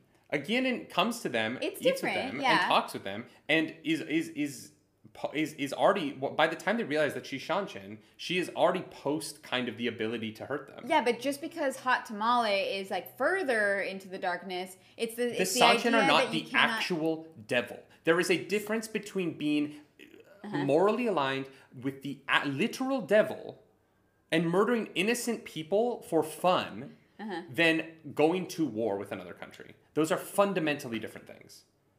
And you can't just murder people because you don't understand them. I would murder people who who have slaves.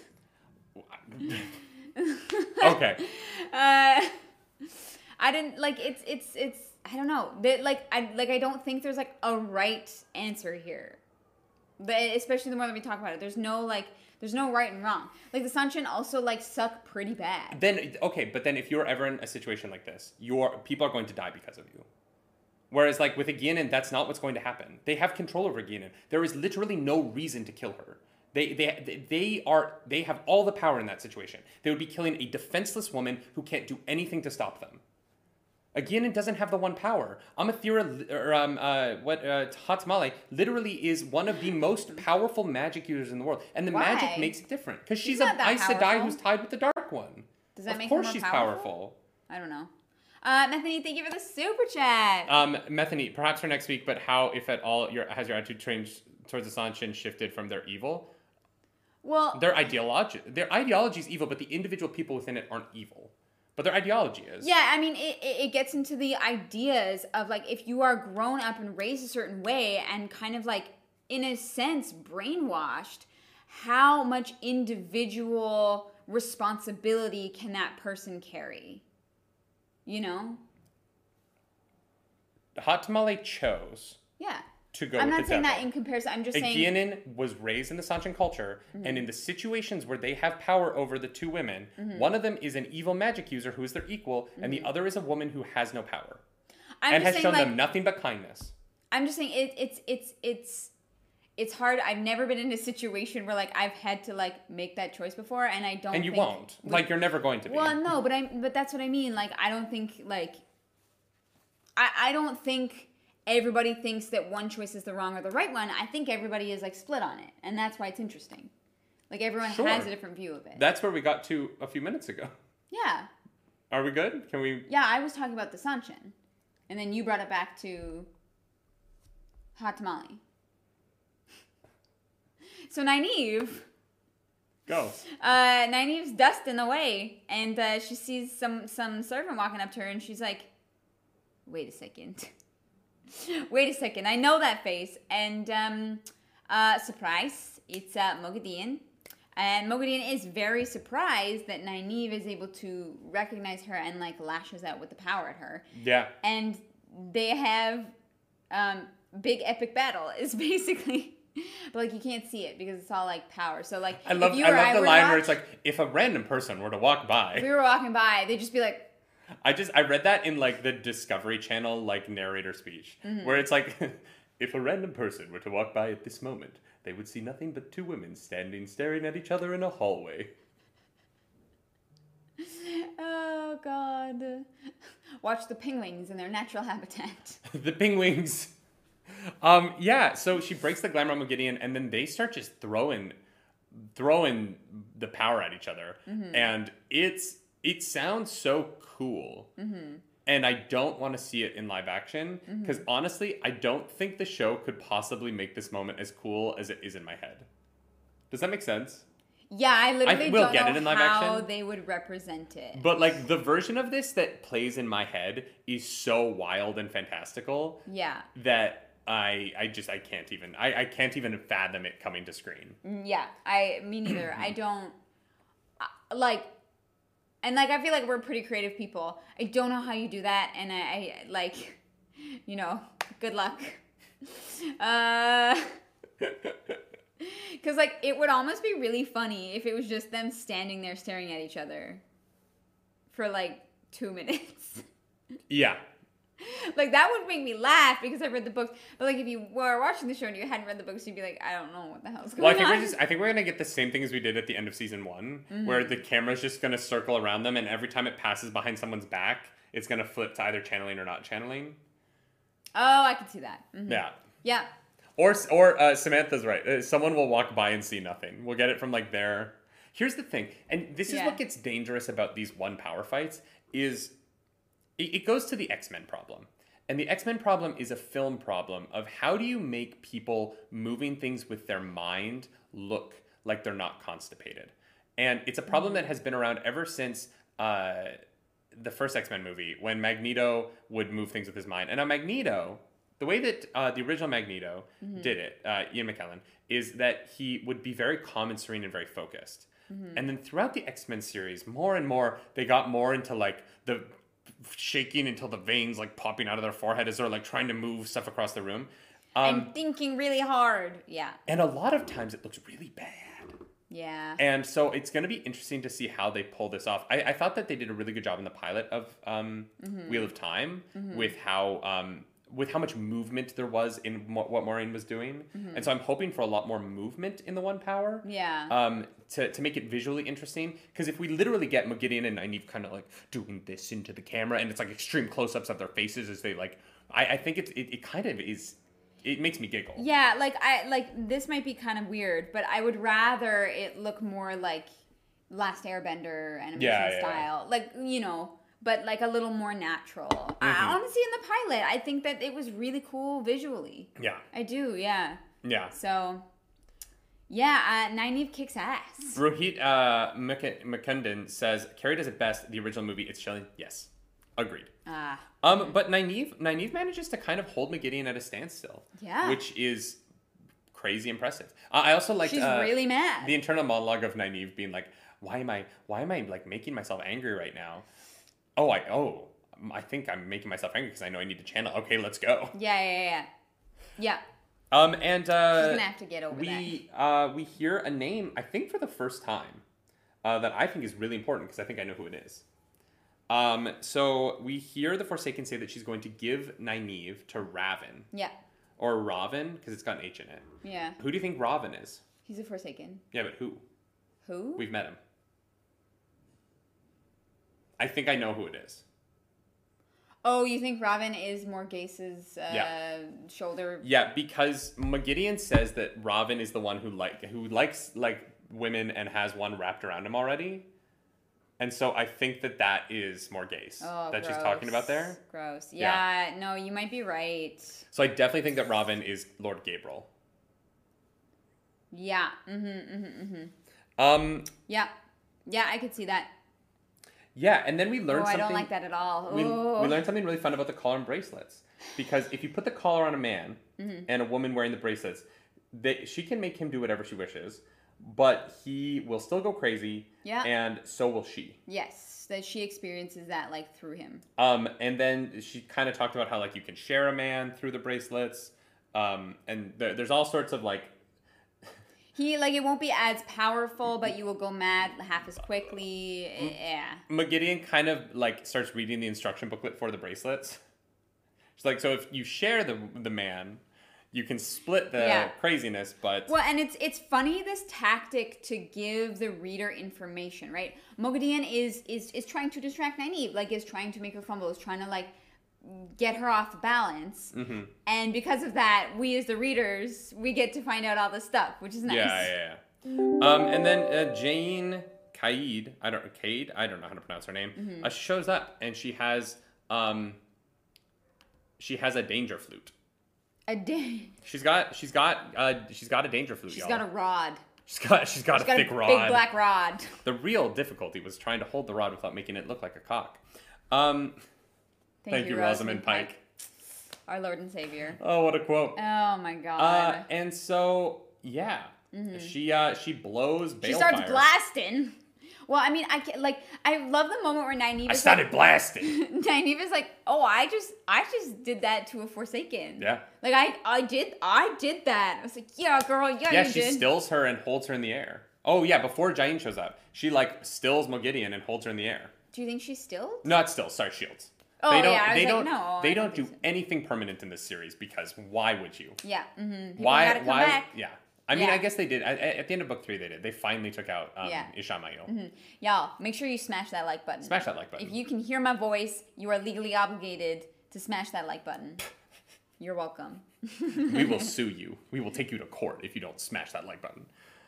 We won't win. It'll just lose us a lot of money.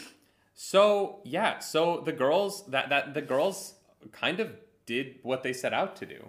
Yeah, they actually they got shit done. They found out some good information. They're set up in a really interesting way to move forward. Mm-hmm. Like, I loved all of this, and I love that the balefire rod literally just like consumed whatever.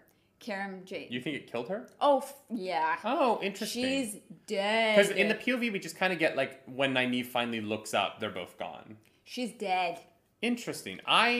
She's because like this specific to Terangrial, right, is what it's Yeah, called. chat's bringing up. Nynaeve did try to still Mogideon, but failed because Sure, she didn't know how. which Yeah. fair. But yeah, she like looks up and she's And thinking Mogideon- about the how thing about- the rod was like documented, and it says it's nearly impossible to control. Mm-hmm. She's dead.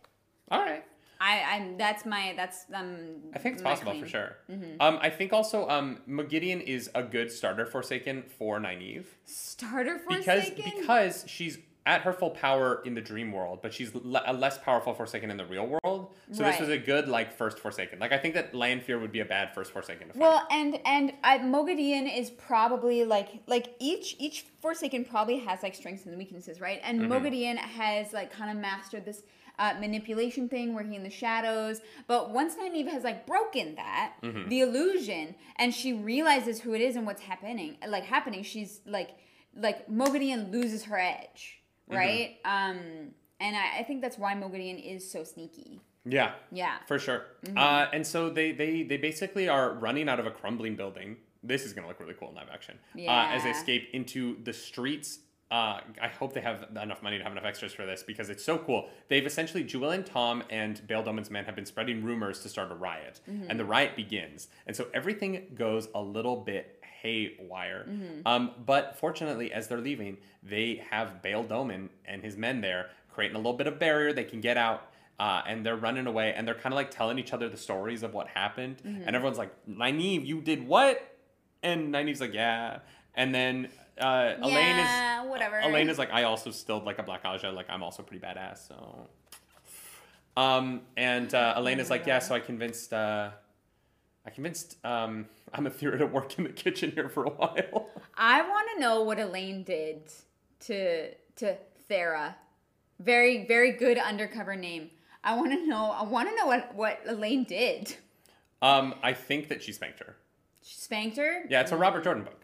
It was a spanking. You're right, it was definitely a spanking. Master Jarl, thank you so much for that super chat. Thank you for the super chat. Your amount and message will be public. That's so funny. Thank you. Thank you so much. You guys, the super chats are amazing. And Yeah, we you guys just already love you guys. covered the extra cost for the premium Wi-Fi, so we're Gucci. Yeah. Thank you guys. Yeah. They were like, it's $30 for the week for the premium Wi-Fi. And we were like, we're content creators. Just put it on. Yeah. It's not we even have a question. live stream to do. Well, yeah, we will take it. Yeah. Yeah. Well, and like a lot of the people with us were like, $30 for the week is a lot. And I was like, We were like, is it? no. Do you not work online?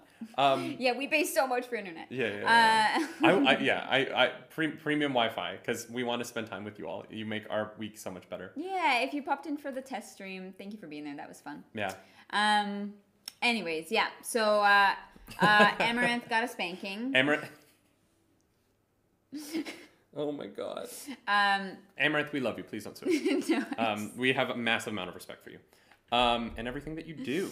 I guess. Can you honestly, buy us though, a gas station? Here's the thing. What? I could actually see Amaranth playing this character with the pouty mouth. That would be so funny. right. That would be the best cameo. Yeah, They best just hired- cameo. No, I'm into it. Amaranth should be Elaine. Should be Elaine. Yeah. No, I don't think she. I don't. No, I don't. No, I don't think She's the a look is redhead. right. Amaranth could be one of the Aiel. No, I think Amaranth would definitely be a good parent. She's got the pouty face. She's got the personality for it. I totally think. Oh no, she'd be great. Yeah, I can you're right. see that 100%. You're right. When we do the animated version, when we do the Nerdy Nightly animated Wheel of Time, we'll have Amaranth come in and play. Perfect. Yeah. We'll have her mocap. So Nynaeve reveals the bracelets and the Quendalar seal to the team, and Bail Which was Doman's like, hidden. "Oh, I did be having one of them seals once upon a time," and Nynaeve was like, "Yeah, sure," and we're Sure like, you did. No, he did." And we're like, no, actually. I kind of wish Aegeanin had spoken up in that moment and be And like, said- "No, he did. We took that off of you." I know. Well, because then they would have like at least had an idea where another one of the seals was, but maybe that'll be like. Well, that one's broken, so it doesn't matter. I guess it doesn't matter Yeah. anymore. Yeah. Because that was one of the one that broke at Falma, Right. right? Because Yeah. there's only 4, I think, that are still sealed. Mm-hmm. Yeah, but you did bring up, the Black Aja never found the seal because Mogideon had been hiding it with the power. Yes. Very cool. Yeah. Very, was very very cool. fun. Which makes me think, like, what else has been hidden with the power? Like, where are we going to find stuff that looks like something else? I didn't think Wait. about that. Wait. Could there have been Aes Sedai that took their oaths, but on something that looked like the rod, but isn't the rod? I think that other Aes Sedai in the room would have sensed. Well, I don't know if it's. But then if the Black Aja didn't sense this, right? Like, what if, like, Moiraine never actually said her oaths properly because Siwan traded out the oath rod for something else? And it was just like. What if that's what's happening in the show? What if, you know how she, like, gave the oath not to come back until the Amyrlin asks you to? Uh-huh. What if that wasn't the actual oath rod? It just looked like the oath rod and they had switched it out with the power? You could do anything with that, right? Like, there's so much, like, storytelling potential. Yeah. That's fun. Yeah. But then how can you trust anything? The special rod theory. Huh. Yeah, how would you be able to trust anything? I don't know. Yeah, I have no idea. A faux rod. That would be fun. I would love to start playing around with fake rods. And yeah, so this is the end of the girls. This is the end of the girls' storyline. They're like, let's go out into the ocean and drop the bracelets at the bottom of the sea. That can't go poorly. Yeah, no one's ever gonna find that again. Chapter 56. Golden Eyes. I like that this chapter is called Golden Eyes. Perrin. Basically, Emmons Field wins. Yeah. Chapter 56.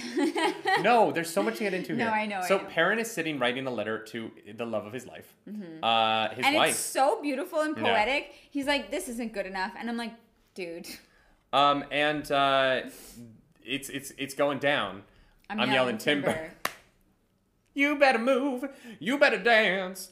And so the Trollocs, thousands of them are coming. And so everyone, they run outside to get started, right? The White Cloaks are sitting there on the green. And Perrin is like, what are you doing?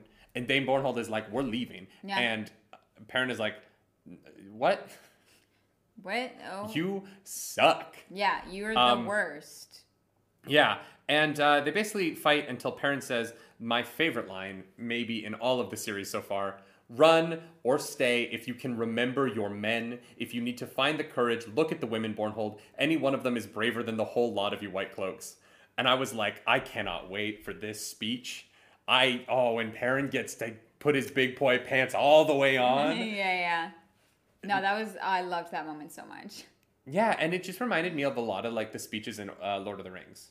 And I just hope it gets that moment, because it's such a good line. But it is not this day. Oh, yeah. Yeah. You could film this scene to be exactly like that. You put the White Cloaks in the middle, you put Perrin on one side, you surround them with the Emmons Fielders, right? And the Emmons Fielders are there, they're ready to fight, Yeah. but you can just see the look in their face. Perrin's like, when did Saruman the Wise abandon reason Yeah. from madness? Yeah, and you for the TV version of this, you have everyone looking a little bit saggy, with the White Cloaks in the middle looking proud. You build up to this line, and when he delivers it, you just see the change. The Emmons Fielders, they get that, like, rod up their back. They're stone straight, and you see the defeat in the eyes of all the White Cloaks. This could be, like, the moment of a season in terms of dialogue. Yeah. And it's just so good. I read it, and I was like, I want to go to war with Perrin. I'm riding right behind him. Golden Eyes. Yeah, it's me and Aram back to back beside his stepper. You know what I mean? Like, I was, like, ready. I was Yeah. so in. Yeah, it was so good. And it just speaks so much to the growth in Perrin. He's such he's a good leader. Yeah. It's a little sexist, but, like, it's the times. You can't get around that, but it's really, it's such a good moment. Yeah. Yeah. I loved it a lot. So Dane Bornhold agrees to stay, obviously, because he's just had his, like, manhood eviscerated in front of the entire town and all of his men. Yep. But only if Perrin agrees to be arrested at the end of all this. Yeah. Perrin's like, all right, fine. Yeah. So Like, if you help us out, then yeah, I'll do whatever you want. They set up to fight. The Aes Sedai are fussing over the catapults. We're never going to agree about the catapults. I'm sorry, chat. And so they kind of just, like, get down and dirty. And Varen, right before the battle starts, we get like one last funny Varen moment where she's like, "Could I only split myself into three? I would latch onto each of you Yeah. Mm-hmm. and follow you every moment of the day and night, even if I had to marry you." Yeah, I was like, wow, Varen, that's like the most honest thing an Aes Sedai has ever said. It's the closest Varen has ever said, come to being like, "I want to be a Green Asha." Oh my god. Uh-huh. Mm-hmm. Mm-hmm. Yeah, that moment was I liked that one. And as this happens, they hear Isam for the first time coming out of the trees. Yeah. Isam. It's like what's the name of the door smasher in Return of the King? Yeah, Grom. Grom. They Yeah. hear Isam coming out of the trees. The door smasher? The door. What is that called? It's There's a name for those things. Yes, I think it starts with a B. Oh my god. It's not a door smasher. That's so No, stupid. it's not a There's a name, and I know what the name is. I know it too. Battering ram. There Oh it my is. I was like, God. it starts with a B. That's embarrassing. And The wolf's head. Grom. So the fighting starts, and it doesn't go great. It very much reminded me of the battle of is it the Battle of the Bastards, where Jon Snow kind of like Where they are overcommits dead. and they're surrounded. Yeah. Mm-hmm. Yeah, he fucks up. Yeah. Yeah. And then they're saved by we gotta get to the kid first, because this kid. shattered me, y'all. I was crying reading this battle because this kid rides up and he's like, Mm-hmm. Uncle Perrin. Uncle Perrin. Yeah, he's like, I think Lord I'm your Perrin, cousin. Lord Perrin. Lord Perrin. Master Althor says someone's attacking the Trollocs, and you hear Devon ride, and then in the distance, in the tree line, as they're being just squashed, they've been pushed back. They've killed so many many Trollocs. There's so much. The image of the Trollocs just running into the stakes, so the other Trollocs could just get. Oh my god! Which is, I think, where they pulled some of the imagery from the finale of the season 1. Yeah. Right? Mm-hmm. They pulled the imagery of the Trollocs running into that wall and getting crushed so that the Trollocs could come up. It doesn't make sense there, but it does actually make sense as a tactic here. Yeah. And so he sees in the distance, in the tree line, there's Fael with the men of Terran Ferry. She pulls a Or not Gandalf Terran with the Riders of Rohan. It's full on Riders of Rohan. Yeah, it's so good. It's so good. And him, but better like, than the Riders of seeing Rohan. her, like, Better than the Rise of Rohan. They have an actual plan on how to hit the Trollocs from behind that isn't just run into them. yeah. Because they're also Two Rivers boys. They got their longbows. And so those poor Trollocs, and I don't feel bad for them because they're the worst, but like they're just getting picked off right in the back of the head. Oh yeah, they're What were you gonna say? screwed. When Perrin just sees Fael, you know what I mean? Like he just sees her up there, and it's this beautiful moment, and like he's like, I love that woman, Mm-hmm. And he pieces it all together. She has Watch Hill, but the Devon Ride people are also there. Yeah. But The Devon Rider in the south. Yes. And then the Watch Hill people are in the north. And so Yes. they So have Fael- pincered the... Yes. Fael had brought the Watch Hill people, and Watch Hill, thank you, yeah. Terran Ferry was destroyed. oh, you said Terran Ferry. I didn't Yeah, even I did catch say that. Terran Ferry. I did It's also not to the north, even so. catch that. That's my bad. Yeah. Mhm. But yeah, just like Perrin being Methany. like, that's my girl. That's Narg's That's family. Narg's family you're talking about. That is such a funny comment, Methany. Oh man. God. And from there, just it kind of goes really well.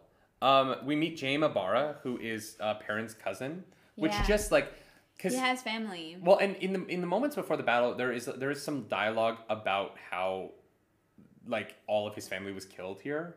And so for like this section of our reading to start with him kind of thinking about how all of his family was killed, to this like opposite side where he's realizing that he still has family. Yeah. And that like the Two Rivers is still his home. Yeah. And there's still something here worth fighting for, right? Yeah. And they rally around that. Oh, this chapter is like one of the best. Well, and I like battle scenes. I think they're fun.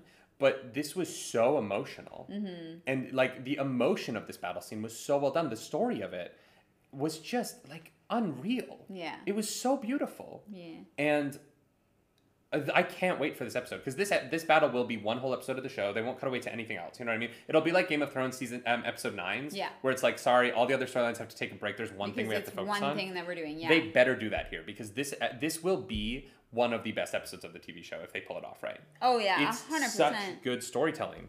Oh, I cannot wait to see this moment. So they ride back into the center of town after winning, and wouldn't you know it, Dane Bornhold's still sitting there on his horse. Yeah, because they didn't do a goddamn thing. Which is why the women showed up to help. Because in the fight, the women show up to help. That's emotional too, because the women are there, and you're right. Yeah, he turns around and he's like, he just starts naming the women and what Yeah. they're doing, like, and like has that moment where it's just like everyone coming in. It's so good, guys. Like reading this, I was like, well, and the way in which there's a moment before the battle where Perrin is talking about how there's like 14-year-old kids that have a baby strapped to the front and a baby strapped to the back, and he's like, anyone older is on the front line, and you're like, god damn, like, yeah, it's so desperate and Yeah. so sad, and it's just Robert Jordan tells this chapter in like 3 acts that are so perfectly structured to emotionally like have the battle happen, but like I don't really care about the battle so much as I care about this emotional story that Perrin goes through this episode. Yeah. The defeats and the way he bounces between his absolute defeat and hope and defeat and then hope again, because you get that huge surge of hope when the women show up, but they're gonna die too. Yeah. But then Faile shows up. Devin, you know what I mean? Like there's this like bouncing emotional drama of the scene, and Yeah. it's just so fantastic. Oh yeah, 100%. Like it's one of those things where even if the rest of this book had been like the same as the others, I think this chapter would have like put it over the edge for me for like making it one of my favorites. Yeah. And I'm not saying that the rest of the book is like there's so much in this book that is just like above and beyond, but this chapter alone could carry a book for me. Oh, absolutely. It's yeah. like Fantastic. I just got like so worked up. Yeah, Perrin's storyline in this book is incredible. Yeah. And I love the like Lord Perrin, and he's like, "Stop it! Stop calling me that." So the White Cloaks are there, and Dane Bornhold is like, "I'm arresting you now," and Perrin is like, "Trixie, we agreed that I would come with you if you helped. And you sat on your ass. Your armor looks a little clean there, Dane. Yeah. You haven't tasted battle, my friend. Yeah. So you can GTFO." Yeah, leave. And he does, because what's he gonna do? Perrin is like a god to the Emmonsfielders at this point. Like, Yeah. there is not a single person in that town who would not die for Perrin in that moment. Oh, yeah, no. And they have 2 Aes Sedai. You leave. Yeah, You just leave. You go. Get out of here. Nobody wants to see you. You're the worst. And don't let the door hit you on the way out. But you know which door is gonna hit Perrin? Faile's door. His bedroom door, because they're gonna be rushing in so hard. Faile is so horny, and it makes me so like I love it because these people like I don't know, they're all virgins, right? So she's like, hey, Maybe. we don't know. I think It's not explicit. Faile was. Faile probably is. Yeah. That's what Perrin I mean. probably Like, is. Yeah. like Perrin I definitely say is. they're all that was my bad, but the 2 of them, you know, Yeah. they're like eager to get back at it, and I'm like, Perrin's not a virgin anymore. certainly not. He's a married man. But yeah, they ride right to that inn, and everyone in town is like, "Go have sex." Yeah, literally. Bye. Like, get it. There is so much smut in this section of the book. Like, We don't even need to write we don't it. even. Yeah. So with Padan Fain, we get a little bit of Padan Fain right at the end of the Little episode. He realizes he cannot Yes. take Manetheren right now, but he's gonna go do something else somewhere else. And the book tells us that he's going to stop in Caemlyn on his way out, which means that Ravin is going to be the next one to take a swing at Perrin.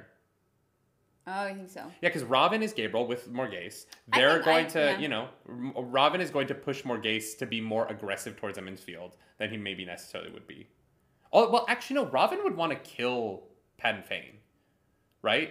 Potentially, or use him. No, because Lord Luke was sent there to kill Padan Fain, right? The Dark. He was? Yeah, he was sent. Like the Dark One wanted him to go get Padan Fain because the Dark One is pissed that Padan Fain has turned away from him and towards this other thing. We don't know that for fact, though. I'm like 95% sure. So I think that Ravin being in Caemlyn might actually put a barrier in front of Padan Fain's plans, because I don't think that Ravin would work with Padan Fain because he's not on his side anymore.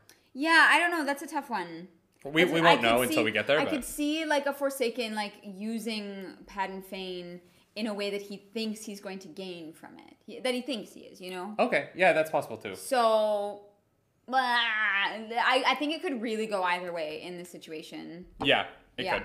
All right, so we get to the Al-Khair Dal, I think it is.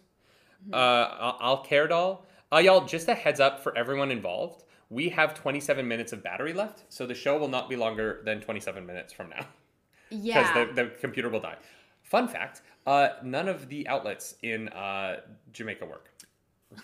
Yeah, the one outlet that we can plug the laptop into to charge it is in the bathroom, and we can't stream from the bathroom. Yeah. So we are beholden to the charge on the laptop, and I apologize for that. Eric Case has figured out who Lord Luke is yet. He's Isam.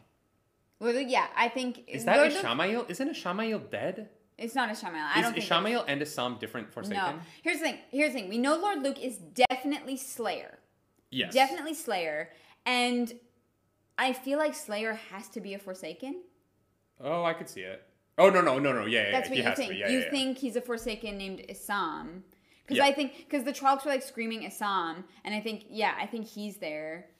Well, and I think that's... Though it's such a weird Padden Fane said image, though. something at the end of the... I don't think I wrote it down, though. Here's actually my problem with that.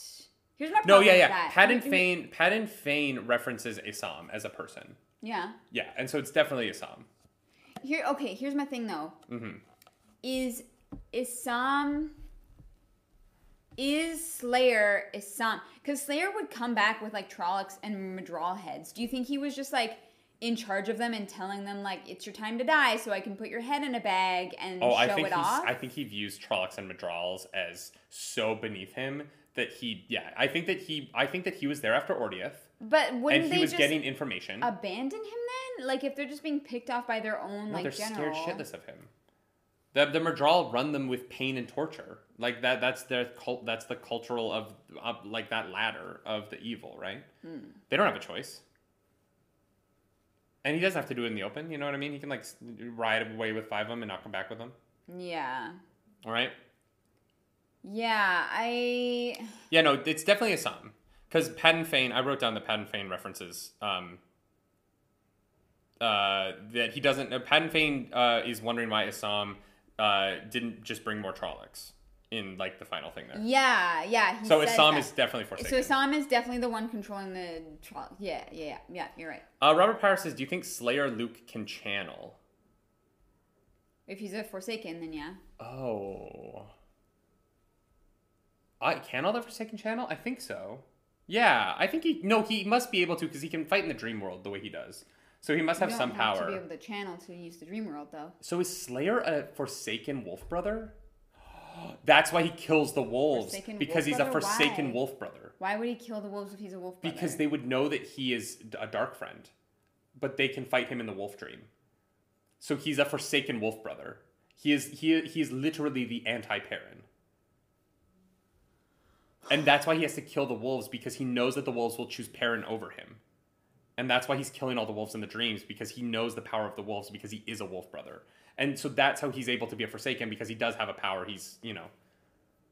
Unless Isam is not a Forsaken, because maybe the Forsaken literally is about Aes Sedai. Well, yeah, but he definitely he's like the dark friend wolf brother who's the Forsaken wolf brother. There definitely has to be a reason that he went around killing all the wolves. Like, there has to be. And, potentially it's just that he somehow found out Perrin was a wolf brother and wanted to take away that advantage.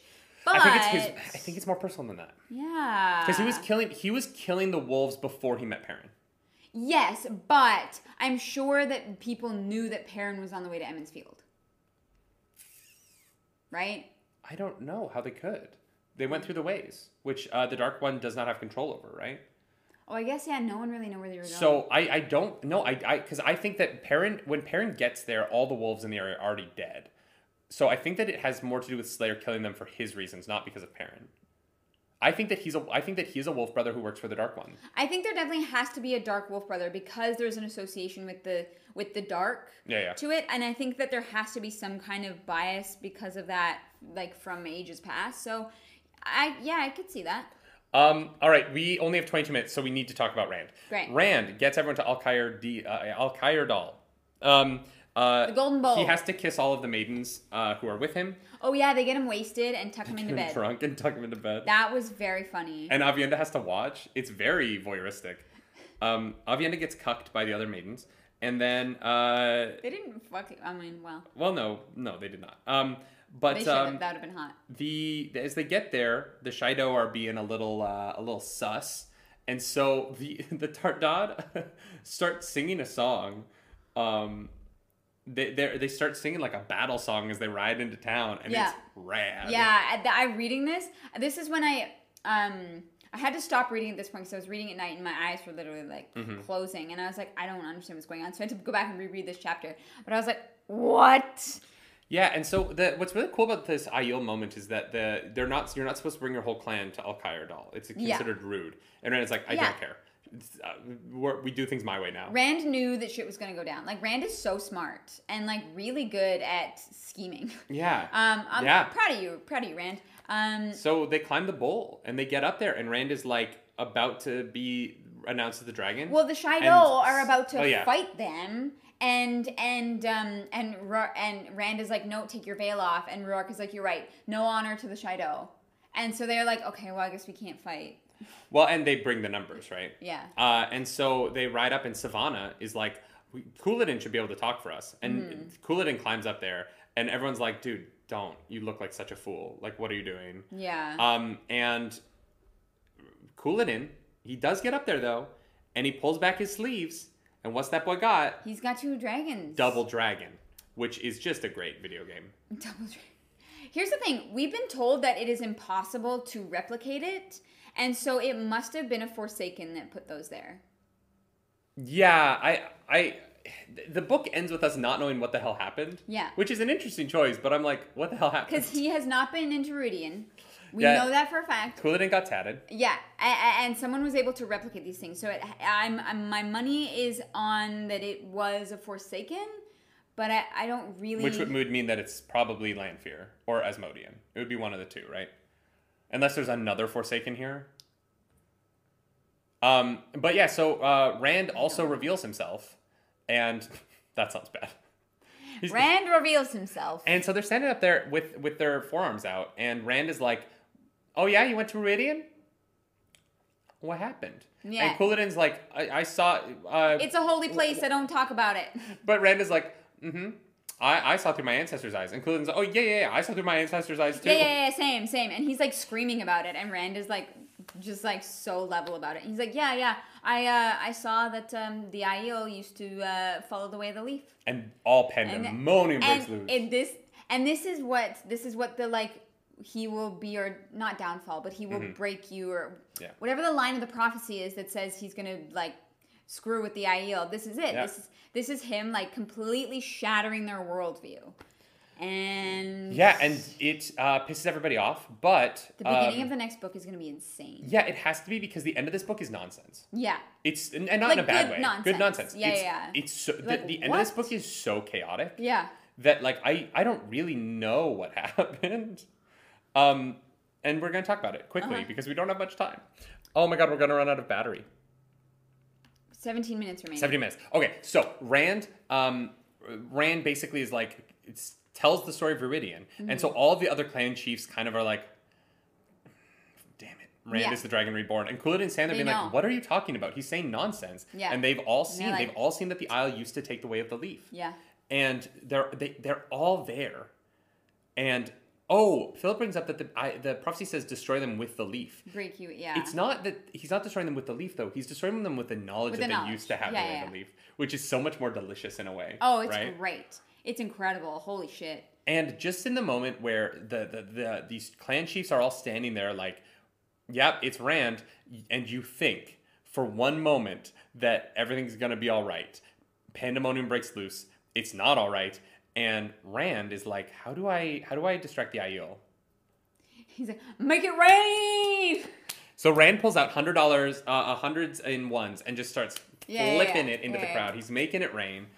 My favorite part about all of this, not to like, I don't know, is that... hold on to that. Hold your fire. Thank you for that super chat. Thank you for the super chat. One of my favorite moments from Rand just calmly shows off his dragons and starts schooling Couladin, calling him out. It's Absolutely. So good. Because Couladin looks like such a freaking idiot. And Savannah's like, oh no, god Mm-hmm. damn it, what have I done? Like, I was like, this moment is so well played out. Like, I Fantastic. honestly cannot believe that anybody followed Couladin, but Yeah, what a little... whatever. But yeah, Rand is like, you know what I'm gonna do? I'm gonna make it rain, because they've probably never seen that before. Well, yeah, and so it starts to rain, and I was so excited to get to watch the reactions to the rain, but we don't get that. No. Instead, Glinda shows up with her dang bubbles. Wow. It's Celine good to shows see up. me, isn't it? Lanfear shows up. Yeah. Lanfear has made a bubble around Rand. No, Rand made that. He made the shield and pushed them out, right? No. He is standing there reveling in the rain, and then the bubble forms around him, and everyone gets pushed away from him, and they're bashing trying to get into it, and Lanfear's there, not wet. Oh. Lanfear makes the bubble around them. Joe. Joe! Oh my God, Joe! Thank you for that super chat. I'm so sorry that your name's on it. I know you wanted it to be anonymous, but I'm so sorry. Nobody look at it. nobody look at it. I didn't read the. Thank you. Can someone like ban their name so that we can't? Can a mod like hide their name? No, I don't. Joe, thank you so much. That is incredibly kind of you. Seriously, that is you. wild. Thank you. And I'm so sorry that it wasn't anonymous. We do have a PayPal donation link. I should just like set that up here in case people want to donate anonymously. Yeah, during the show. I never thought. The about problem it. is with those that we wouldn't be able to read your questions. But we'll figure that out later. We wouldn't get a message yet. We could maybe make alerts on here though. I don't know. Maybe. Thank you, Joe. That was incredibly kind. Yeah, for reals. For real. Lanfear makes a bubble and talks to and like tells Rand some stuff and is like, "Hey, how you doing?" Mm-hmm. And Lanfear's like, "I was a sender because I didn't want to be fat." Yeah, it's like, okay then. Sure. I mean, it feels very Lanfear, so I'm not like surprised. But I was like, all right, wow. Well, and I really like that Rand was like, "I didn't expect you to reveal yourself so soon, but I knew it was you." Oh, Rand, yeah, that's what I mean. Rand is smart. Rand is Oh, smart. yeah. Well, and he told us that, right? He said, "I feel evil. Like they're evil. They need to come with me." And what I like about it is that he's like, "They have to come with me. Yeah. You keep your enemies closer," and he knew that. Yeah. Right? He knew that, and he did the right thing. And like Rand, and because of that, he learns that Asmodean is trying to get into Ruidian to get that the Terangrial. Yeah. Or he's the like, Sangreal. where is he? And I called it, guys. I was like, the Gleeman, he's freaking sus. Yeah. He's freaking sus. Because he was trying to learn too Called much it. about Ruidian. Yeah. Yeah. Yeah. You were right. Uh-huh. You're a smart lady. You're welcome. Oh my God. She was Kale. Oh, I have it the other way around. Was she? No. No, she said she was not. No. She said no. And she like possessed Isendra or whatever it is. She was like, some of the stuff she stole was me, but some of it was her. Yeah. Yeah, right? Oh no, she was Keel. That makes sense. Yeah. What? Yeah. How does that mean? What do you mean? Because she. I thought she like possessed her. Yeah, Isendra's a hot lady, and Lanfear possessed her because she like stole stuff and got in trouble for it. We'll figure this out for the recap. Yeah. We're busy. So sorry, that was housekeeping.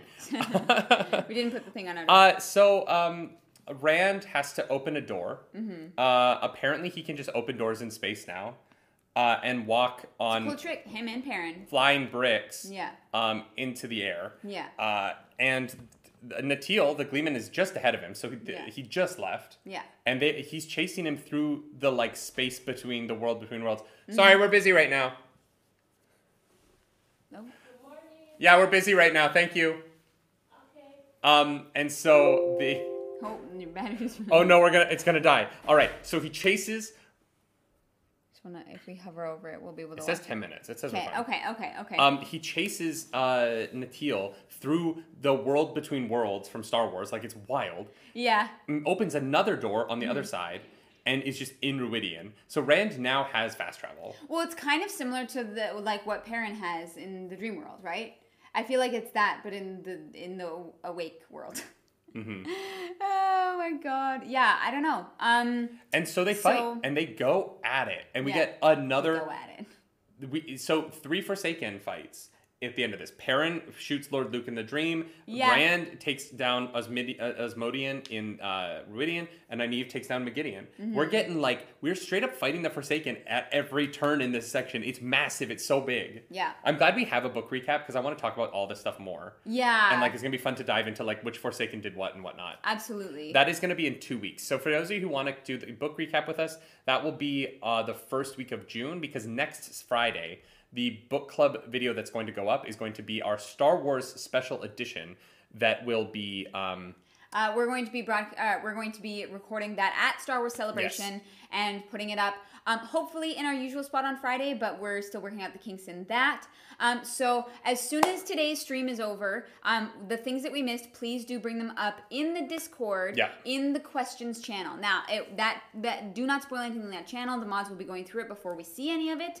That we will open that up right away. Yeah, and so definitely anything that we missed this week, definitely bring it up in that questions channel, please, because we want to get to all of it in 2 weeks' time for that video. Yeah. So Rand and Asmodean fight. Yeah. They're throwing and Rand wins. Yeah. They're both holding on to the Terangriel, so they both have half of it. Yeah. And they're just... And Rand is like, wait, I have the thing, and pulls the power from the little one that he has, and it's just enough to give him the edge to get over it, which goes to really show how powerful our main characters have become in this, and how powerful that Terangriel is, scary. And Lanfear comments on it. She's like, you felt it, oh, I'm jealous, basically, gosh, what I wouldn't give. And so Asmodean's defeated. Yeah. Rand, I don't know. Cut off from the Dark One, which is super interesting. He's not stilled or gentle or whatever it's called.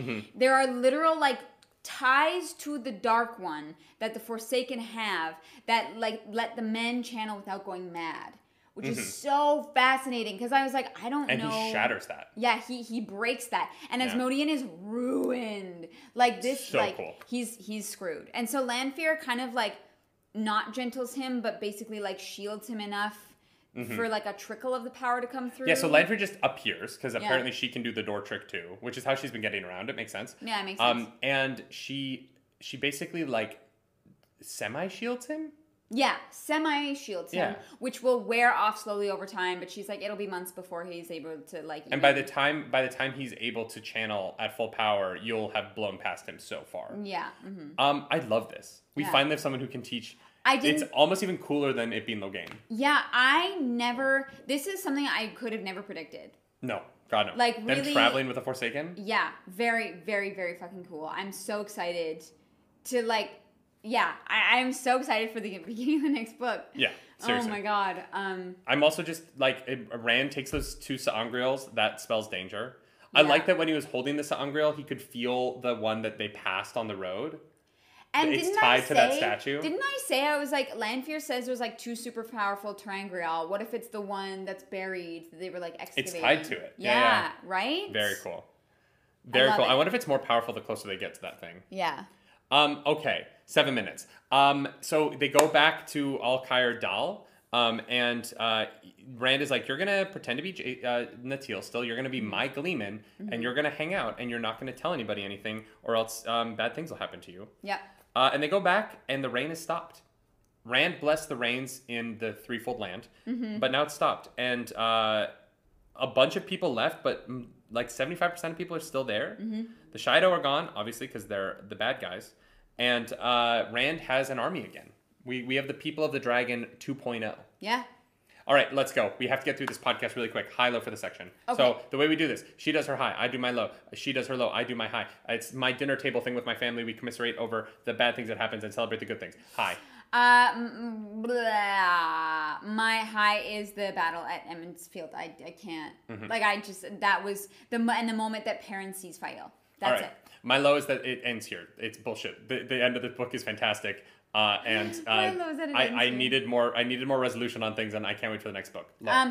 My low is honestly that they didn't do anything about Seeker, and he's gonna be a pain in the ass next book.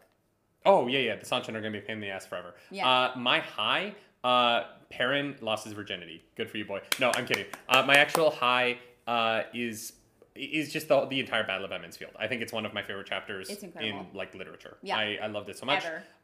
And it is one of my favorite things I've ever read. I think it is the perfect use of emotionality in a battle scene. I'm blown away by it. Yeah, like I don't think you could make that better ever. I bless rains in a Kyrdal.